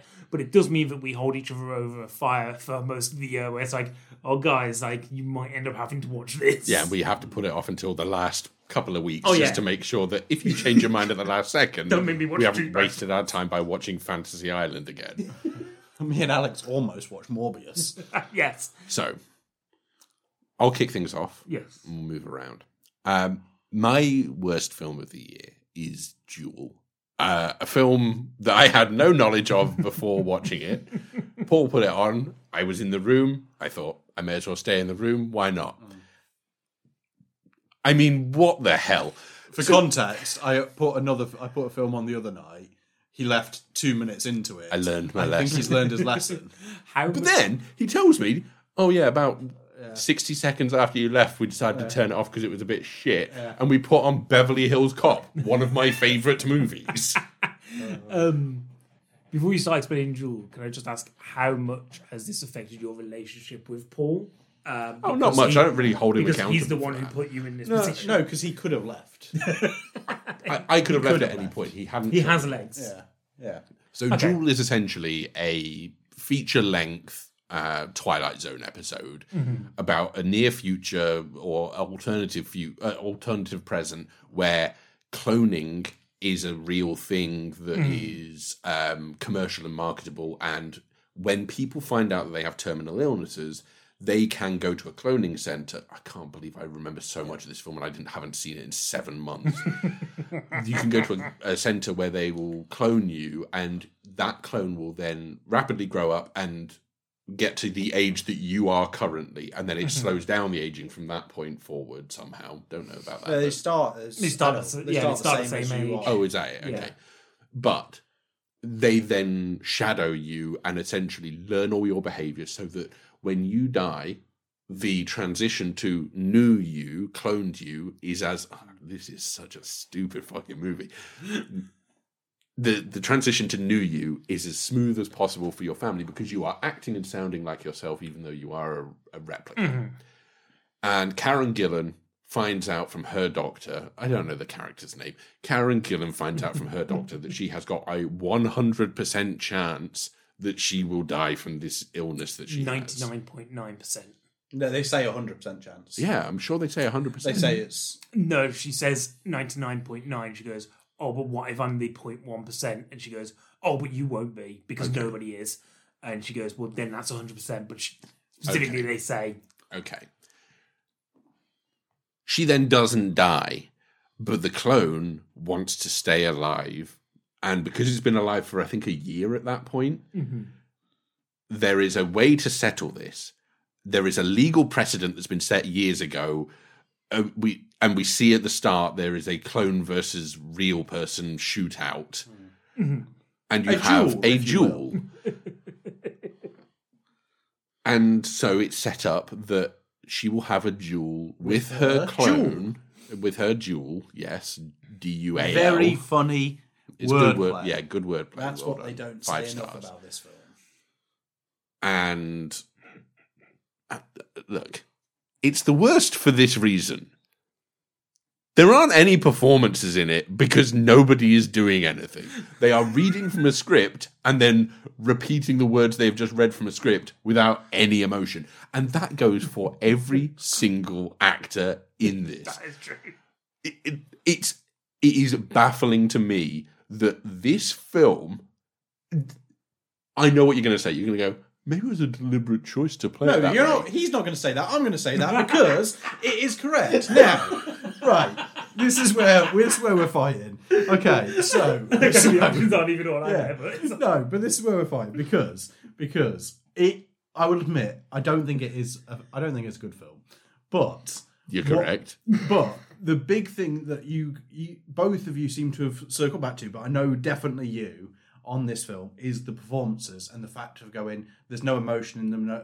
Now, the one redeeming, I genuinely believe this. I can't wait to hear this nonsense. It is Redeeming. It is a deliberate choice because there is no way that they all do that sort of performance without being deliberate choice. How can we be sure?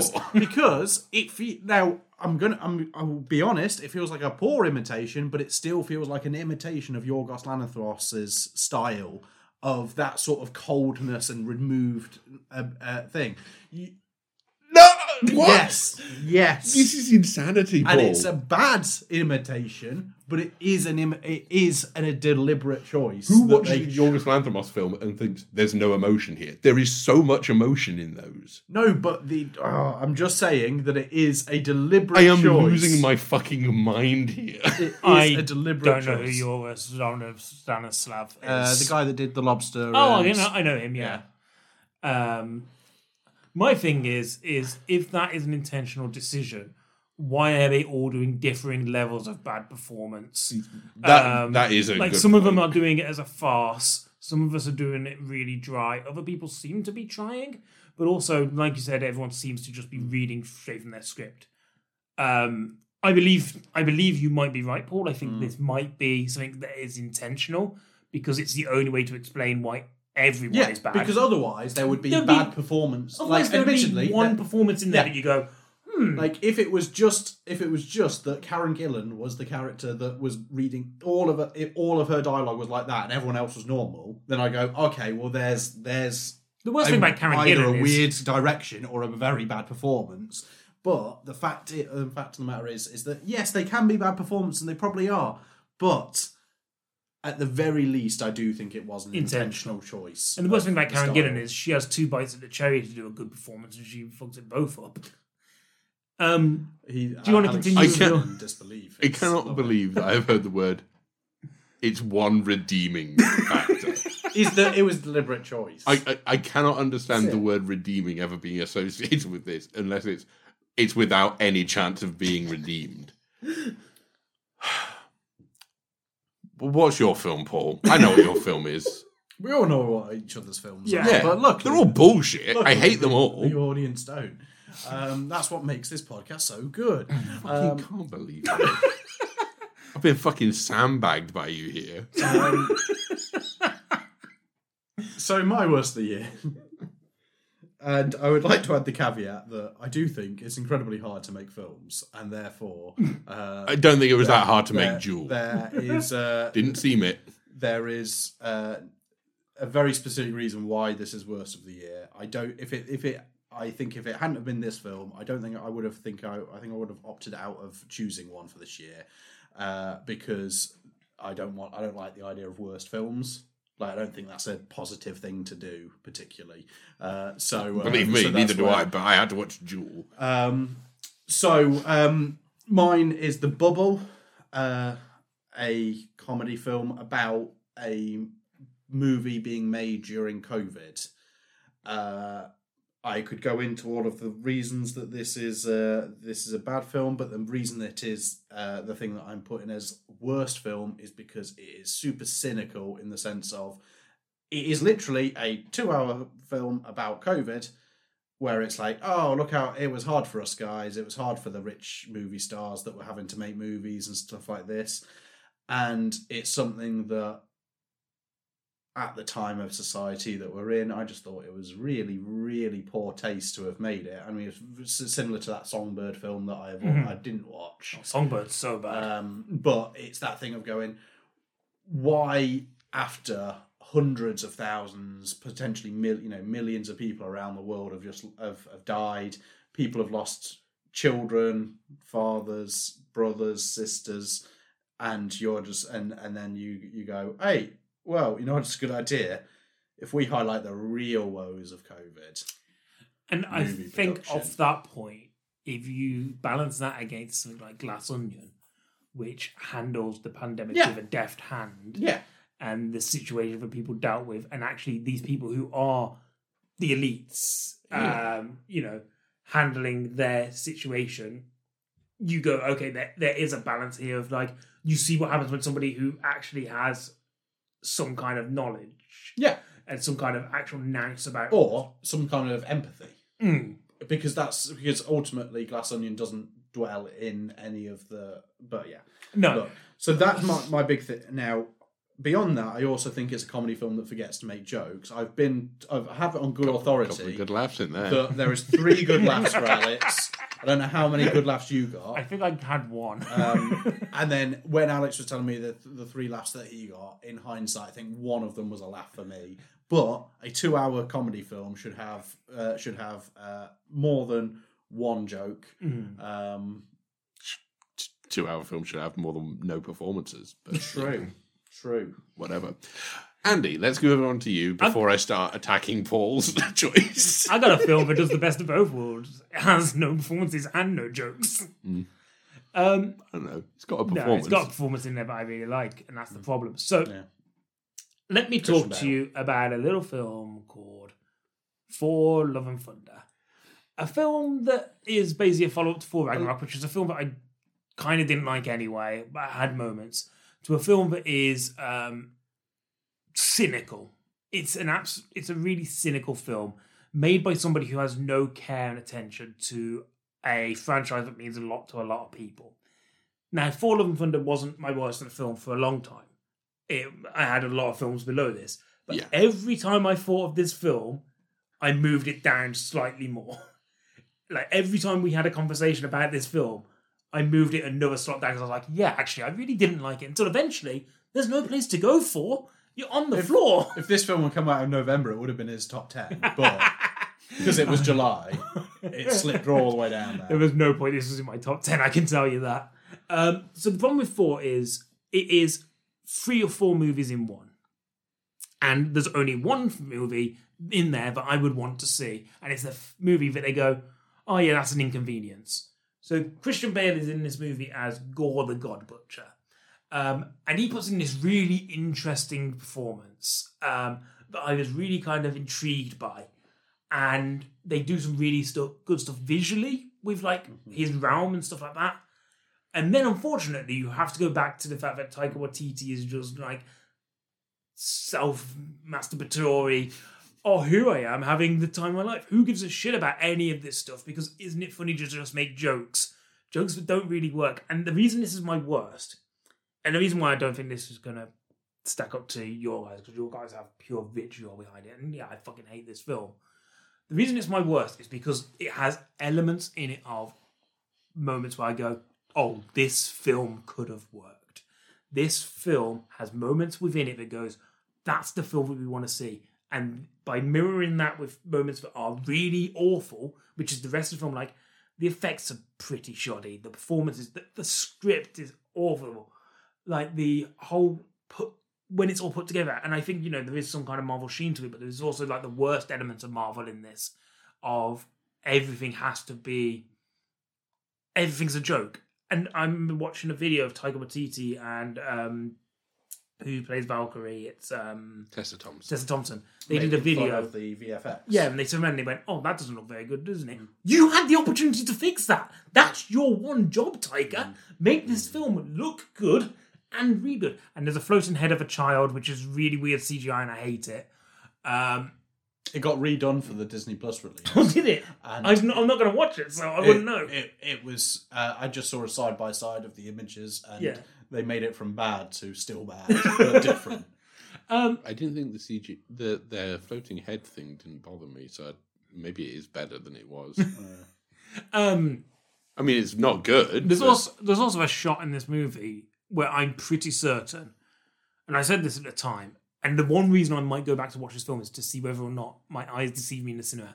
I'm pretty certain they Photoshop or deep fake Chris Hemsworth and Natalie Portman's face onto somebody else's body, or they use CGI to put them on their own bodies because their face does not react with their bodies, and it's really off-putting. I don't like it. Mm-hmm. This film is garbage, but it does complete the Karen Gillan appears in a movie, so therefore it's bad trilogy of this year. Oh, shit. Oh, Yeah. Forgot about that. Oh my days! You know what? I hope Karen Gillan isn't one of your listeners, because you just lost a listener. Like, she's not bad in 4 because she doesn't really appear in it, but she's in it. Yeah. But she's in it. That's the biggest crime. And I just think no, that's not the biggest crime. It isn't that she Being just in Thor in isn't a crime. the thing is, Directing Thor. the idea of the God Butcher Mhm. and the idea of having like eternity and this idea of like this big being is really interesting, and it asks really, really kind of valid questions of the universe, and they do nothing with it. And every moment that has Russell Crowe's Zeus in it and his Borat voice is really, really bad. I really hate Brett Goldstein's Hercules. He said one line so far. It's like, when Yes, he's like, father. Yes, father. Fuck off. Well, that makes two of you. I hate so much of this film.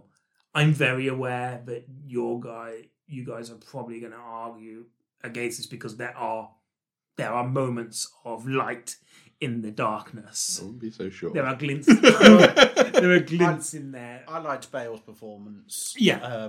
I thought it was from a different film, but Exactly. I did like Which it. is the film I want to see. And Alex's face says that he didn't like it still, but that's fine. But yeah, no, you're right. That is the film that I want to see as well. And it's that thing of going, ultimately, that's probably why I didn't end up putting it quite that far down. But I just think I find it hard to justify. So I've seen the deleted scene where Thor and Zeus are like by a lakeside and they have a discussion about the power of the lightning, the ball of lightning, and he basically gets given it rather than him stealing it. And I was like, why did you film this when you were going to basically just throw it to one side? Because this has so much heart than any of the rest of your movie. And I imagine you would have uncut it by, Chris Hemsworth being pantsed afterwards or something. But, that deleted scene is better than 90% of what you put on screen. The reason I've gone on about it is because I know that I'm not going to win this category, so I realise that it's a shootout between you two. I don't know if you have anything to say about 4, but it's a garbage movie for garbage people. You've put me in a difficult position. What, were you going to say 4? No. It's bad. It really is. Like, everything that I don't like about Marvel and that has been clearly declining with Marvel, this sums it up. Yeah. It's everything that is the worst of Marvel. It's everything that is the worst of Taika Waititi and his style. I also hard disagree on Christian Bale. I think it's a bad performance and I really didn't like it. But I appreciate that for you, that was a nugget of sunshine in there that you're going, please, can I have a bit more of that? And they're going, A man in a dungeon might cup the flame of a candle. Right. Okay. Here's the big problem of Thor: Love and Thunder. You've got a character called Gore the God Butcher in it. Doesn't kill any gods, Yeah. does it? How many gods do you see die on screen? One. And that is literally the one at the start where he gets his name. But it's like, but then you just like there's a shot where you've got this big fuck off massive space walrus in the snow, and it's dead and it's meant to have been a god, and it's like, why are you showing us that And not. showing us Show, don't tell. Show, don't tell is exactly. the key Exactly. of And then filmmaking. literally there's a scene where it's he's so good at butchering gods that he already done it before you got there. Yeah, but you're done before the camera got there. Yeah, camera can't be everywhere. Like, if I cut a chicken breast, am I suddenly a butcher? Yeah, I guess so. Okay.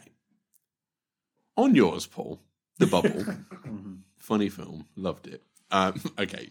3 laughs. And I can't remember what the third one is, so maybe only 2. There was a third, but I don't know what it was. It was 2 references to things that you knew about anyway, so you were just like, "Oh, that's funny." Wait, what was the other reference? There was 2 things that Was were, one about Bettis being in the one, film. I thought that was cool. one reminded you of something that you had said. Yeah, because I'm funny. And then another one had reminded you of something else from another film. And then there was the one in the middle, which was the actual one where, joke. yeah, where where it's he the- says, if that dinosaur Yeah. moves, I'll fucking kill it. Yeah. After the Yeah. other one says, don't worry, you're Right, safe safe here, here. no one's going to hurt you. Okay. So, my one point on your one, Paul, you made a big deal about the fact that it feels cynical. It feels like, wasn't it so hard for us actors? I think it's a parody, and it's meant to be poking fun at actors who think they've had it tough during COVID. Then I think it doesn't badly. But okay. If your intention with mine is fair saying, enough. Hey, oh, I it was a can't- I can't- deliberate choice for no one to put in a performance in Duel, I think it was a deliberate choice for it to be making these people into unlikable assholes who look like they're poking fun at the fact that other people are dying while they're swanning it up in a luxury hotel. And further to that, I laughed twice, maybe 3 times. For that, it's not a good comedy because I didn't think that the central conceit worked. However, I can acknowledge there did seem to be a central conceit. The central conceit of Duel, I think, is what if Twilight Zone was worse than it already is? Which, on occasion with Twilight Zone, is very bad indeed. And with Duel, it is like watching one of my least favourite Twilight Zone episodes, Baby President, why not? Something like that. And going, yeah, but what if just nothing interesting happens and no one has any ideas beyond that point?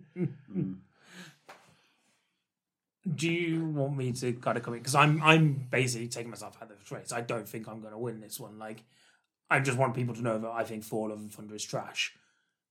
So my thing comes into this, which is The Bubble is bad, but I think there are like 6 films I've seen that are worse.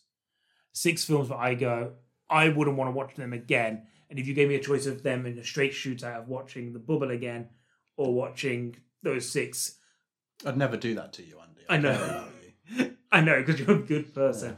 one of those films is I would much rather watch The Bubble than ever sit through Duel again. I think the Duel was tedious. I think it is. And even if it is a deliberate choice, it's a deliberate choice that doesn't work. It's a deliberate choice that, like, choosing to perform it that way just makes the film monotonous. It makes it really hard to get through, and your payoff at the end doesn't sit well for me. Yeah. My biggest question with The Bubble is, one of the characters at the very end says, I haven't been sending the COVID swabs off, so I don't know where to send them. But there are at least 3 positive test moments in the film. So how are they getting those positive tests if they haven't been sent off? Yeah. That's my biggest problem with The Bubble. That's not my biggest problem with The Bubble. That's where I sit, anyway. Well, Like, it's Duel then, isn't it? yeah, I think The Bubble is bad. I think probably these 2 films are probably worse than 4. I just want to say that I just don't like 4. But Alex is just happy that you've mentioned MCU one as your worst of the year. He's rewarding character development, so he's there like most disappointing was a Jurassic World film. You're really spreading your wings this year. I said The this. hierarchy of the Dinosaur Man universe is changing. Yeah. I said this year that my entire list is based on vibes, and that's how I feel this is coming across. Now, if we're saying that Duel wins by majority, I will happily take that. I will say this, Paul. We don't need to say any more on it. I will say We've talked this. enough about the bad ones. I don't like the fact that there's too many Apatows in Hollywood. Yeah. Too many Apatows knocking around. Is the other one doing anything these days? Yeah. Yeah, they both are. Okay. But wasn't invited to be in the bubble? No, because she's Euphoria. Could have been in the bubble. I Yeah, guess, no, for like a but you day. can only have. You You one could either be TikTok in star Euphoria the or the bubble, hence why Zendaya isn't in the bubble. She's in Euphoria? Yeah. I'm going to be honest, if I was given a script for The Bubble and I was given a script for Euphoria, I'd say yes to Euphoria. Like, it doesn't matter who if my dad's directing The Bubble, I would go, fuck this Actually, piece of yeah. shit, I'm off to do Euphoria. Sweet little paycheck, though, isn't it? Fun fact about Euphoria. Have we got time for this? Probably not, but why not? In the first season of Euphoria, I think it's in one of the first episodes, it set a record for most dicks on screen in one TV episode. You say fun fact. It was It was a Elordi. locker room scene, and like they all just had their dicks out. Okay. Fun fact for you. Paul, have you watched Euphoria? Yeah. Well, You the remember that first scene? season. Do you remember that scene? Record breaking? You remember the dick scene? No. Okay. I've never seen it. This is secondhand information. Okay. I will say this. Thor Love and Thunder was my second worst. But there is natural anti-Thor Love Yeah. and Thunder weighting involved in that, I think. I think I would have put that higher up on my list had it not been called Thor Love and Thunder. I don't know, maybe. The only other honourable mention I've got is Texas Chainsaw Massacre, which forgets to be Are you looking at the ones that are a Texas Chainsaw film. The thing about Texas Chainsaw Massacre was, it was like, oh, well, Fede Alvarez has produced this. It's like, give a shit about that. And it's so bad. And it's like, oh, well, it's kind of calling out influencer culture. Not It really. kills a load of influencers. It on a kind of books. calls out lazy horror reboot culture, which there was an awful lot of this year. Anyway, any other honourable mentions? If you want, I'll name the ones that I thought were worse than The Bubble.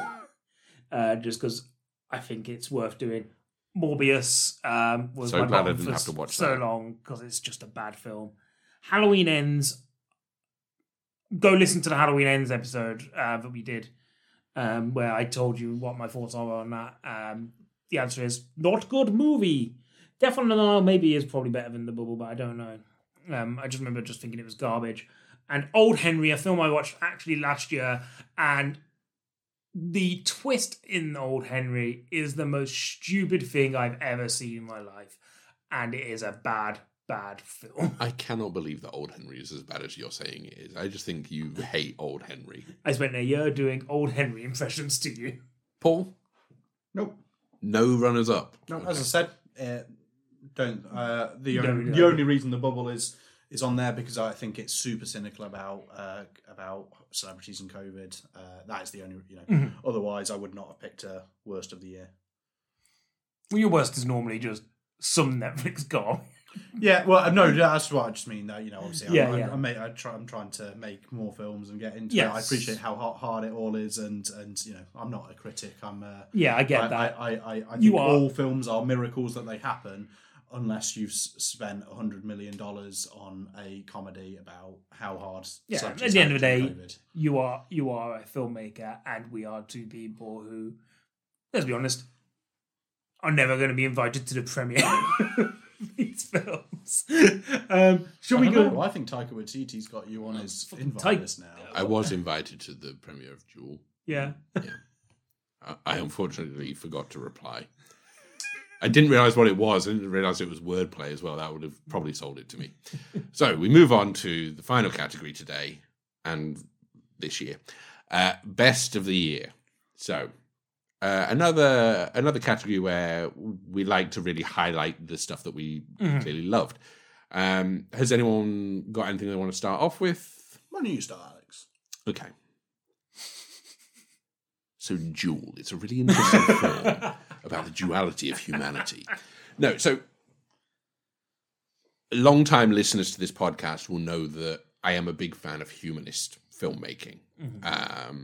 And by that I mean things like Thunder Road, for example, where it is small scale, it is realistic, ultra-realistic performances, sort of Robert Altman type stuff, that really digs into human emotion and what that is. I'm not one for blockbusters. We know this. Come on, guys. You've had 2 hours to settle into this. He cheered when Blockbuster closed down.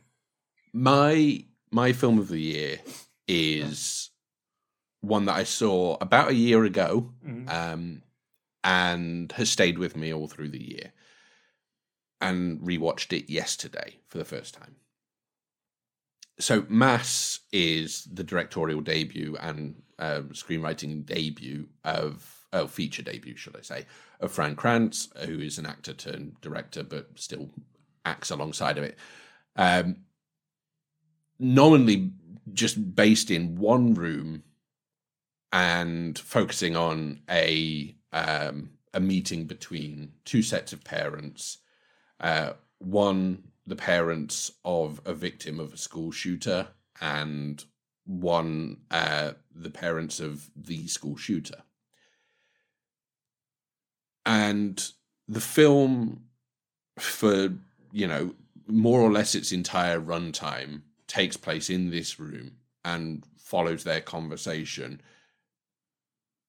more or less in real time, and gives you an insight into this conversation and shows you that beyond the media headlines and beyond everything that you ever see with school shootings, there are still humans who are left after the aftermath. And it's about how it's affected them, and it's about how it's impacted on their lives and the reconciliation that they have to go through in order to try and move through that process and not become overwhelmed by it and immersed in it and drowning in grief. Yeah. I'm sure we'll get into it in the discussion. So I'll leave it there for now, and I'll pass over to one of you guys who wants to go.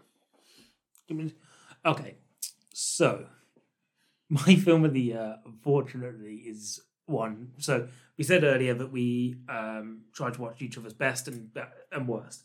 And unfortunately, what happened this year is that was happening until I saw a film earlier this week, which now Paul hasn't seen. So I apologise for this, but I'll try and explain my reasonings for this as best I can. So earlier this week, I watched the film RRR, which I always find really weird saying, like the word. You want to say RRR. Triple R, Yeah. but then you think it might be confused with 999 or 6 Underground, which is a thing that always happens in my head when I think of 999. I go 999, 6 Underground. So apparently it's also called Rise, Roar, Revolt. Yes, which is Let's- what the R's stand yeah, for as let's just call it in the RRR. titles. Which is film directed by S.S. Rajamouli. It's a Indian film. The language, it's Telugu. Telugu. And basically this film came onto Netflix after a cinematic run. And I caught it recently because I'd heard like a lot of good stuff about it. Basically the story is there's two separate revolutionaries who are on two completely different journeys, whose lives intertwine. One of them is hunting for a girl that was basically bought from the village and stolen away from this village. The other one is somebody who is trying to work his way up from within the British forces in India. So it takes place in the 1920s, I think. Sounds about right. Yeah. And basically there's the English oppression in India. And these two stories, you have somebody working their way up who is then tasked with hunting down the other one. And basically how their stories intertwine. You've got Ramaraju and you've got Beam. And basically, by happenstance, these two people meet without knowing who each other are. So they don't know that they're the person one has to be aware of, and the other one is hunting. And they form this friendship and this bond, and they start creating these great memories together. But what happens when these guys realize who each other are? Is your basic premise. The reason I love this film so much is because it is, when I said earlier my list is based on vibes, I've not had more fun with a film this year than this movie. It has some of the most creative action scenes I've seen in a long time. And yes, it's not always the best visual quality. But what they do with it is really, really great. So when it came to best moment this year, there's a scene which is like an assault on a palace, where that scene had about 9 or 10 of my favourite moments of this year.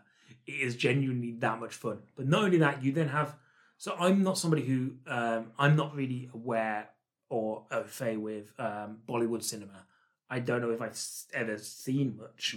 And this basically goes to the ideals of that cinematic style. Although they will say it's completely different to Bollywood because it is Tollywood cinema rather Oh, than okay, Bollywood. sorry. Bollywood is now on the decline, by the way. Bollywood's out. Tollywood's in. Tollywood is in. Bollywood is widely seen as of having lost its sheen. But I've not seen really any kind of Yeah. cinema of that ilk. And this kind of like the intercutting of these action scenes and this kind of really cool drama, this really fun connection between these two people. Some really like amazing just kind of like visual shots of like swooping landscapes and stuff like that. Mixed in with then you get like just random songs just bursting. I'm like, oh, these songs are actually just great as well. Like there is one really emotional one with Beam later on that I absolutely adore. When he's basically him kind of having his resistance moment. And I just think like it's just this really beautiful moment. It has this absolutely, you spoke about it on the podcast a few weeks ago, Natu Natu, which is this kind of like fun dance number, which is just so joyous. And I think you put it perfectly, Alex, when you said this film might not be your film the whole way through, but it has something for everybody. And everybody will have something within this film that they will absolutely adore. And I think when it's all put together and it's all knitted together, I went, oh, this is the film I want. I think there is a thing that we spoke about that is missing on Netflix, which is it doesn't have on Netflix it in its original language. It has it in Hindi instead. And I kind of wish that it did. And I have been searching for any kind of like Blu-ray release or DVD release of this film that has like the original thing, because I want to own this now. I want this forever. Yeah. Like it burrowed into kind of like every kind of pleasure center in my brain and went, yeah, this is the movie. I think we spoke about this with Mission Impossible Fallout a few years ago when I picked that. And I was like, sometimes I just love action that makes me realize why I love action movies. You know, that is kind of what I am. I'm somebody who absolutely adores action. And this film did it. It made me go, oh yeah, that's why I love these kind of movies. Paul. Well, that sounds very good. You should watch it. It's great. I'll try and get round to it. It was purely just the fact that I was like, I yeah. can't make you watch a 3-hour movie like 2 days before. Yeah, as I said, it was between that or After Sun this morning, and there wasn't any way that You could Alex get didn't want. If you wanted to have watched RRR, you should have said, I'm going to make the effort to do that. And I'd have gone, okay, that's fine. I'm going to go and watch After Sun, and then Yeah, you but- can watch it afterwards. Yeah, but I also wanted to watch After Well, Sun. there we are. Okay. I actually don't know what you're going to choose here. The There's two things. best film of the year is Mass. Oh, So, Whoa. I did not expect that. So I was convinced you were going to go for Everything Everywhere. no, it's Jesus. Mass Paul. is I am shooketh. good.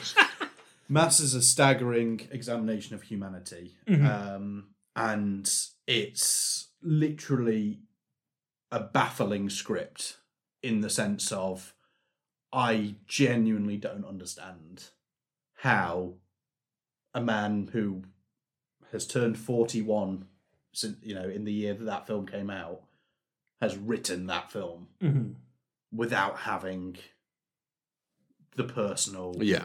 because it's so astounding in the way it captures these people and portrays 4 flawed human beings. And that's just the main cast, because it's got side characters in it where they get maybe 2 to 5 minutes of screen time that are fully fleshed out humans. Yeah.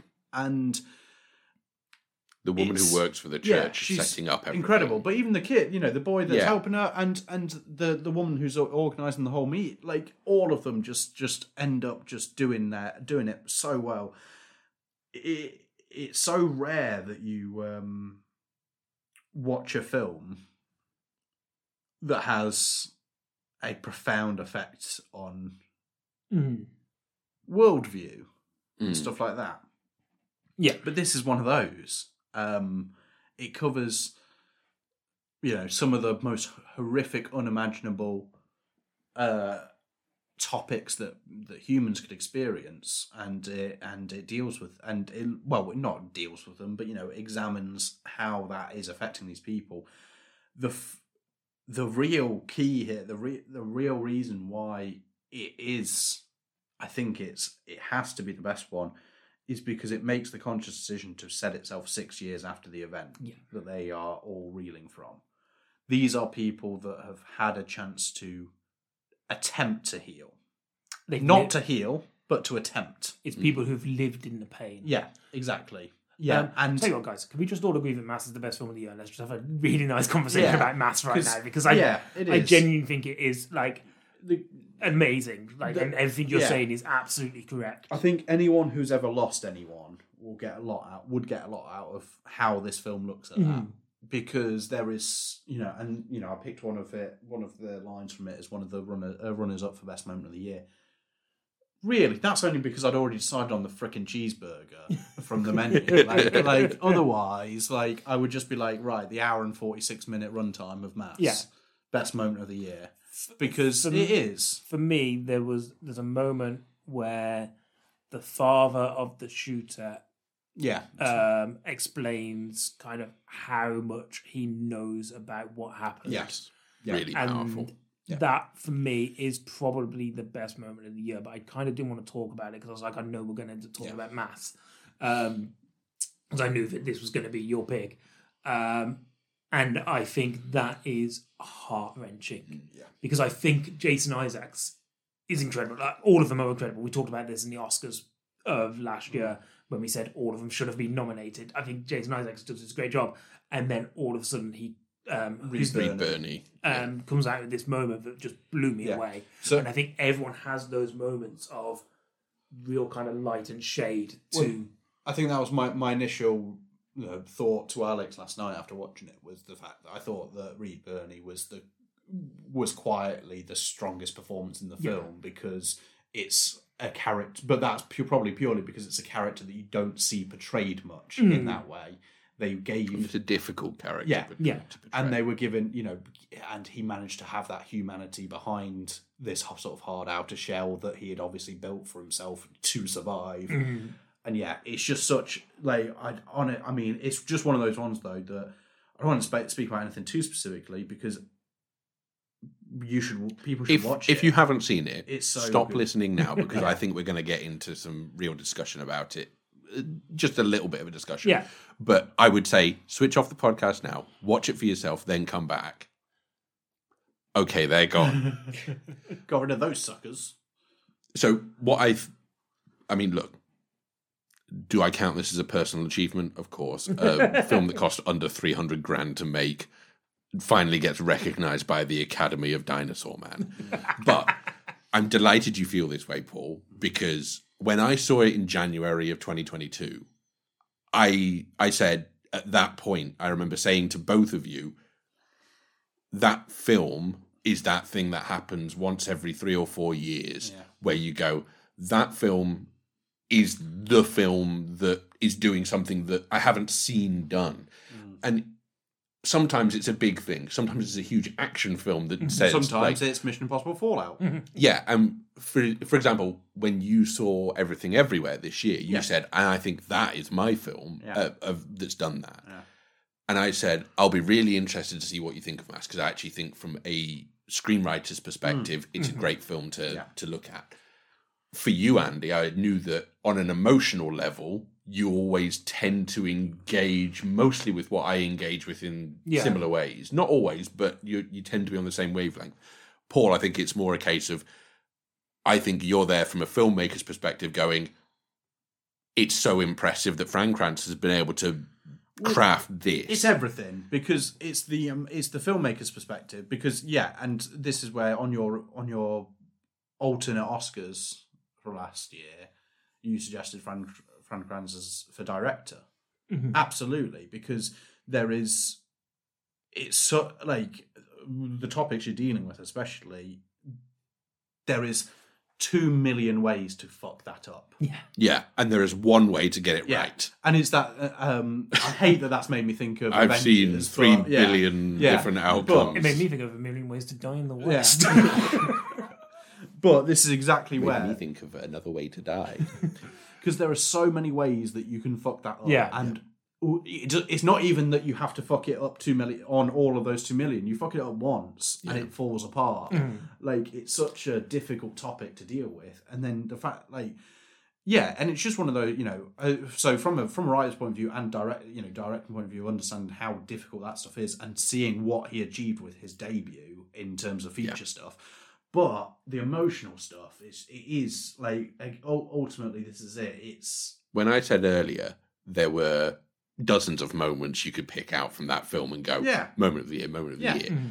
It's like you say, Reed Birney knowing all of that forensic detail because he has read over all of these reports time and time again.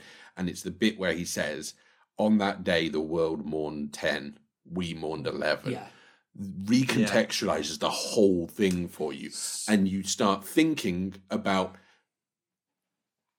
always school shootings are huge tragedies. Any mass shooting is a tragedy. Any single shooting is a tragedy. But any school shooting, of course, it's a tragedy. But then you start thinking, there is a family of the person who perpetrated that act. So I think coming off the back of both of those, what this film does incredibly, and especially coming off what you just said, I went into this film and I wanted to hate the people who produced the school shooter. Yeah, of course. I wanted to be against that person because I was like, well, they're in the wrong because they are so closely related. And what the film does is it makes it so that you don't. And you don't, and it doesn't pick a side either. It doesn't go, okay, this person's in the wrong, this doesn't. You make your own decision. But what they do is they lay it out there. And I think exactly what you're saying is absolutely the thing here, which is it goes, actually there is more than what you just feel. And instinctively, I went in with a prejudice and a bias. As soon as you realise what the film is about, you have a bias towards kind of like, I want to be supportive of the people who suffered. But actually the people who suffered are all 4 people around that table. Yeah. And for a script to really nail that, and performances to really nail that, like, Yeah. Yeah, I think Oh it's... God, it felt real. And Yeah. the fact that so you talked earlier the sort of moment from Reed Birney where he says, you know, it's everything you cannot see. Yeah. And actually, that kind of speaks to a lot of what the film is doing as well, because you get the sense that there are things going on in the background that you're not quite 100% sure of, but you realise during the course of it, okay, so Reed Birney and Dowd have broken up since the event, and clearly that's affected, you know, that's potentially been the stimulus for that happening. But then also there seems to be a wedge in the marriage of Jason Isaacs and Martha Plimpton as well, and you're going, it affects 4 different people who are all intrinsically linked to this horrifying moment in 4 completely separate ways, but also 4 ways that are uniquely a shared human experience of living through a moment that they should never have to have lived through. And what does that do to them? And the idea of that truth and reconciliation stuff in South Africa being Frank Kranz's inspiration for this film, and going, what can we learn from that? And you see it happen in the film, and you see them going back and forth at each other, and you realise there is literally no way to progress when you are just doing this. You end up going round in circles as they do in the film. And it's only that moment in that final 15 minutes where she says, tell me a story about Evan. And Martha Plimpton starts sharing her story about how he was covered in mud one day and they were going out to dinner with the grandparents. And you see that moment of Anne Dowd then saying, well, that's what your son's life is worth. Yeah. And that's what he added. That's what his value was that you still have that. It doesn't get taken away. Your son's been taken away, but your son still is there. Yeah. And then Martha Plimpton then responding with, I think I'm ready to say it. I think I know it. I need to say it. And saying, I forgive Hayden. Anne Dowd's face in that moment is devastating.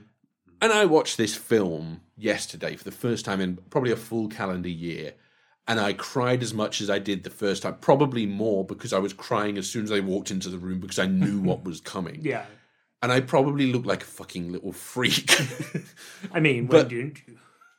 But this film is that for me. It just feels like one of those films that comes along and actually says, look at this issue. It's not an issue that is black and white. It's an issue that has got many different layers to it. And people are affected in different ways. And people are affected in ways that you never even consider because you want them to be the bad guys. Yeah. Because they've produced this person. But it's not. You as simple cannot as be that. held responsible for every action that person takes. And there's a great line right at the beginning of it where she says, there's so many things that we'll never know. I could tell you about my son right from birth, but there's so much that we'll never know. I love this film, and I'm delighted that you both love it. It's special. It's a special film. Shall we get on to honourable mentions? Also, guys, RRR is really good, just so you know. RRR is good. I like. It's my second favourite blockbuster of the year after Top Gun. Yeah. Top Gun really got me in a way that I didn't expect it to. But RRR is one of those films where I was going, it's just a lot of fun. And on a technical level, it's not perfect. But if you stack that up next to Thor Love and Thunder, which I couldn't help but doing because there are moments in it where I was just going, this is so much like, this is if you were doing RRR the wrong way. To the nth degree.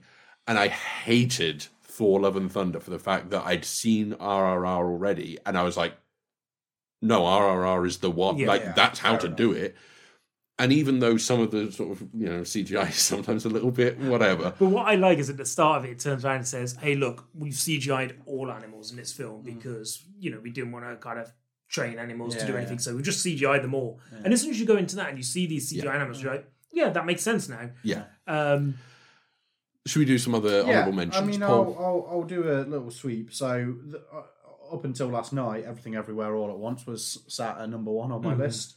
Arguably, I still wasn't convinced whether I was going to say that one or not. Anyway, so Mass really just helped me out because it was just like, well, I can't not say Mass now, so that's fine.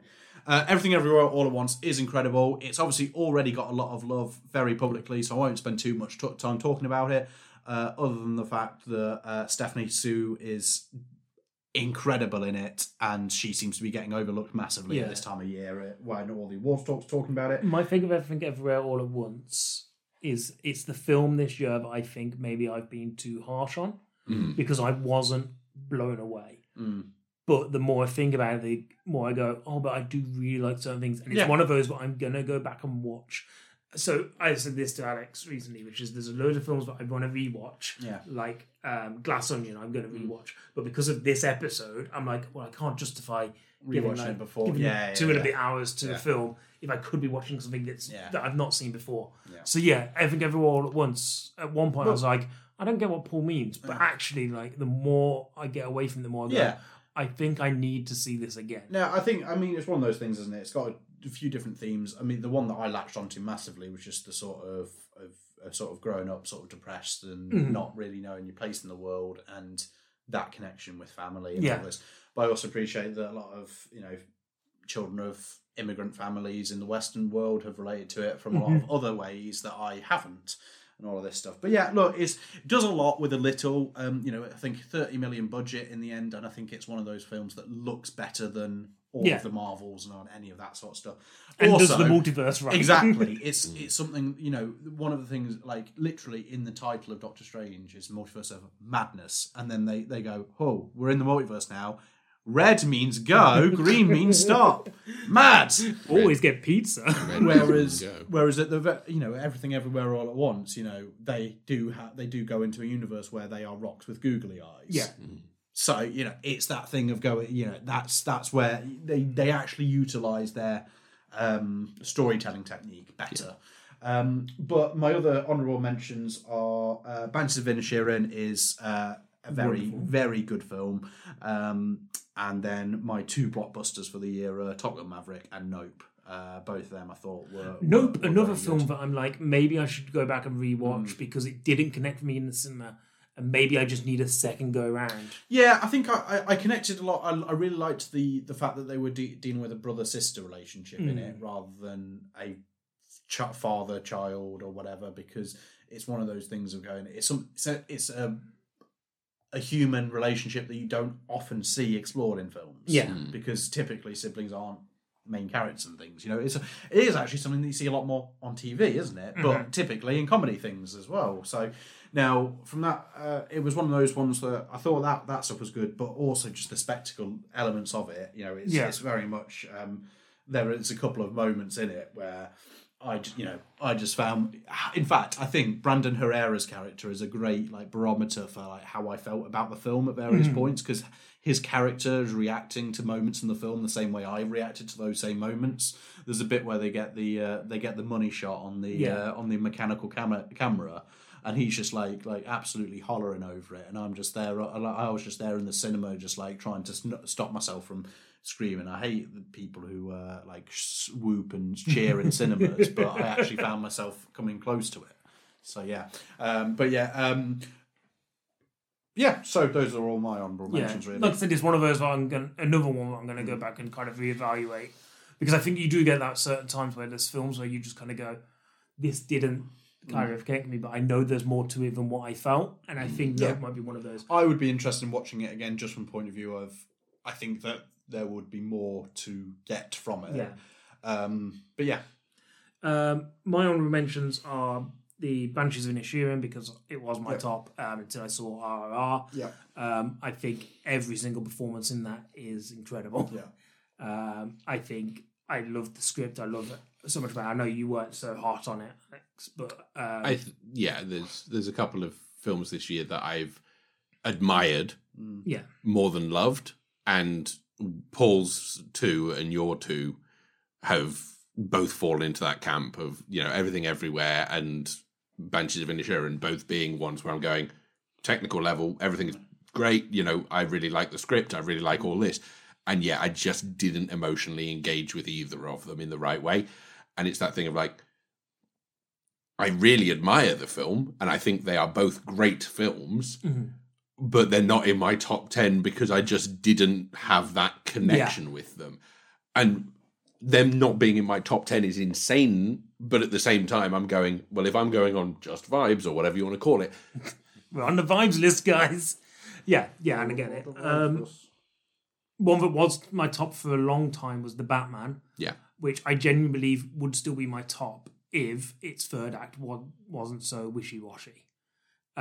Because it's so strong for the first 2 hours of it, and maybe a bit longer. But that last bit, I was like, you didn't quite hit it. And I genuinely think like the rest of it is phenomenal. And the film that almost became my number one is Glass Onion, which I think is... on the Batman, quickly, the thing that I really appreciate about it, especially after... years of... Obviously, Marvel films have been on in decline for the last few years, and the quality has been questionable at best. And I think it's interesting when a lot of people have praised the Marvel films by still going, oh, they managed to do this thing from the comic book, or that blah-de-blah, they managed to make it feel like a comic book. The Batman feels like a Batman graphic novel. Like, it does. Like I said, that opening is like the closest to a Batman that I think I've seen. Now, and even in terms of the narrative, how the story unfolds is so like a Batman graphic novel or comic arc storyline. And you're like, well, that's it. That's it doing it. That's if you want to see something that actually feels like a comic book, then it's that. Yeah. Yeah, I love it. I just think the end kind of section of it, I was like, it just seems like A, either goes a bit too long, or B, it just doesn't seem to kind of fit. And that I kind of like what they do with it, but I also don't like.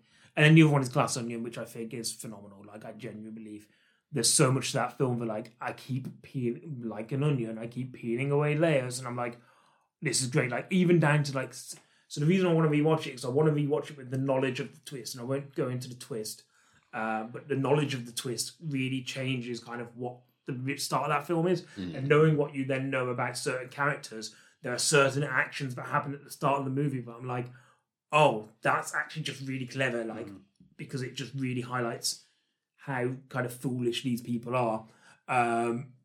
Really love it, and like I said, it genuinely could have been my top. I've only got 2. So The Worst Person in the World, which I watched relatively recently, and I did in Cat's Up season. Just in terms of a film that perfectly captures the feeling of being in your mid to late 20s into your 30s and not really knowing what your life is about. It's similar to what you were talking about, Paul, with like Everything Everywhere, kind of that directionless sort of, is this what I'm meant to be doing type thing.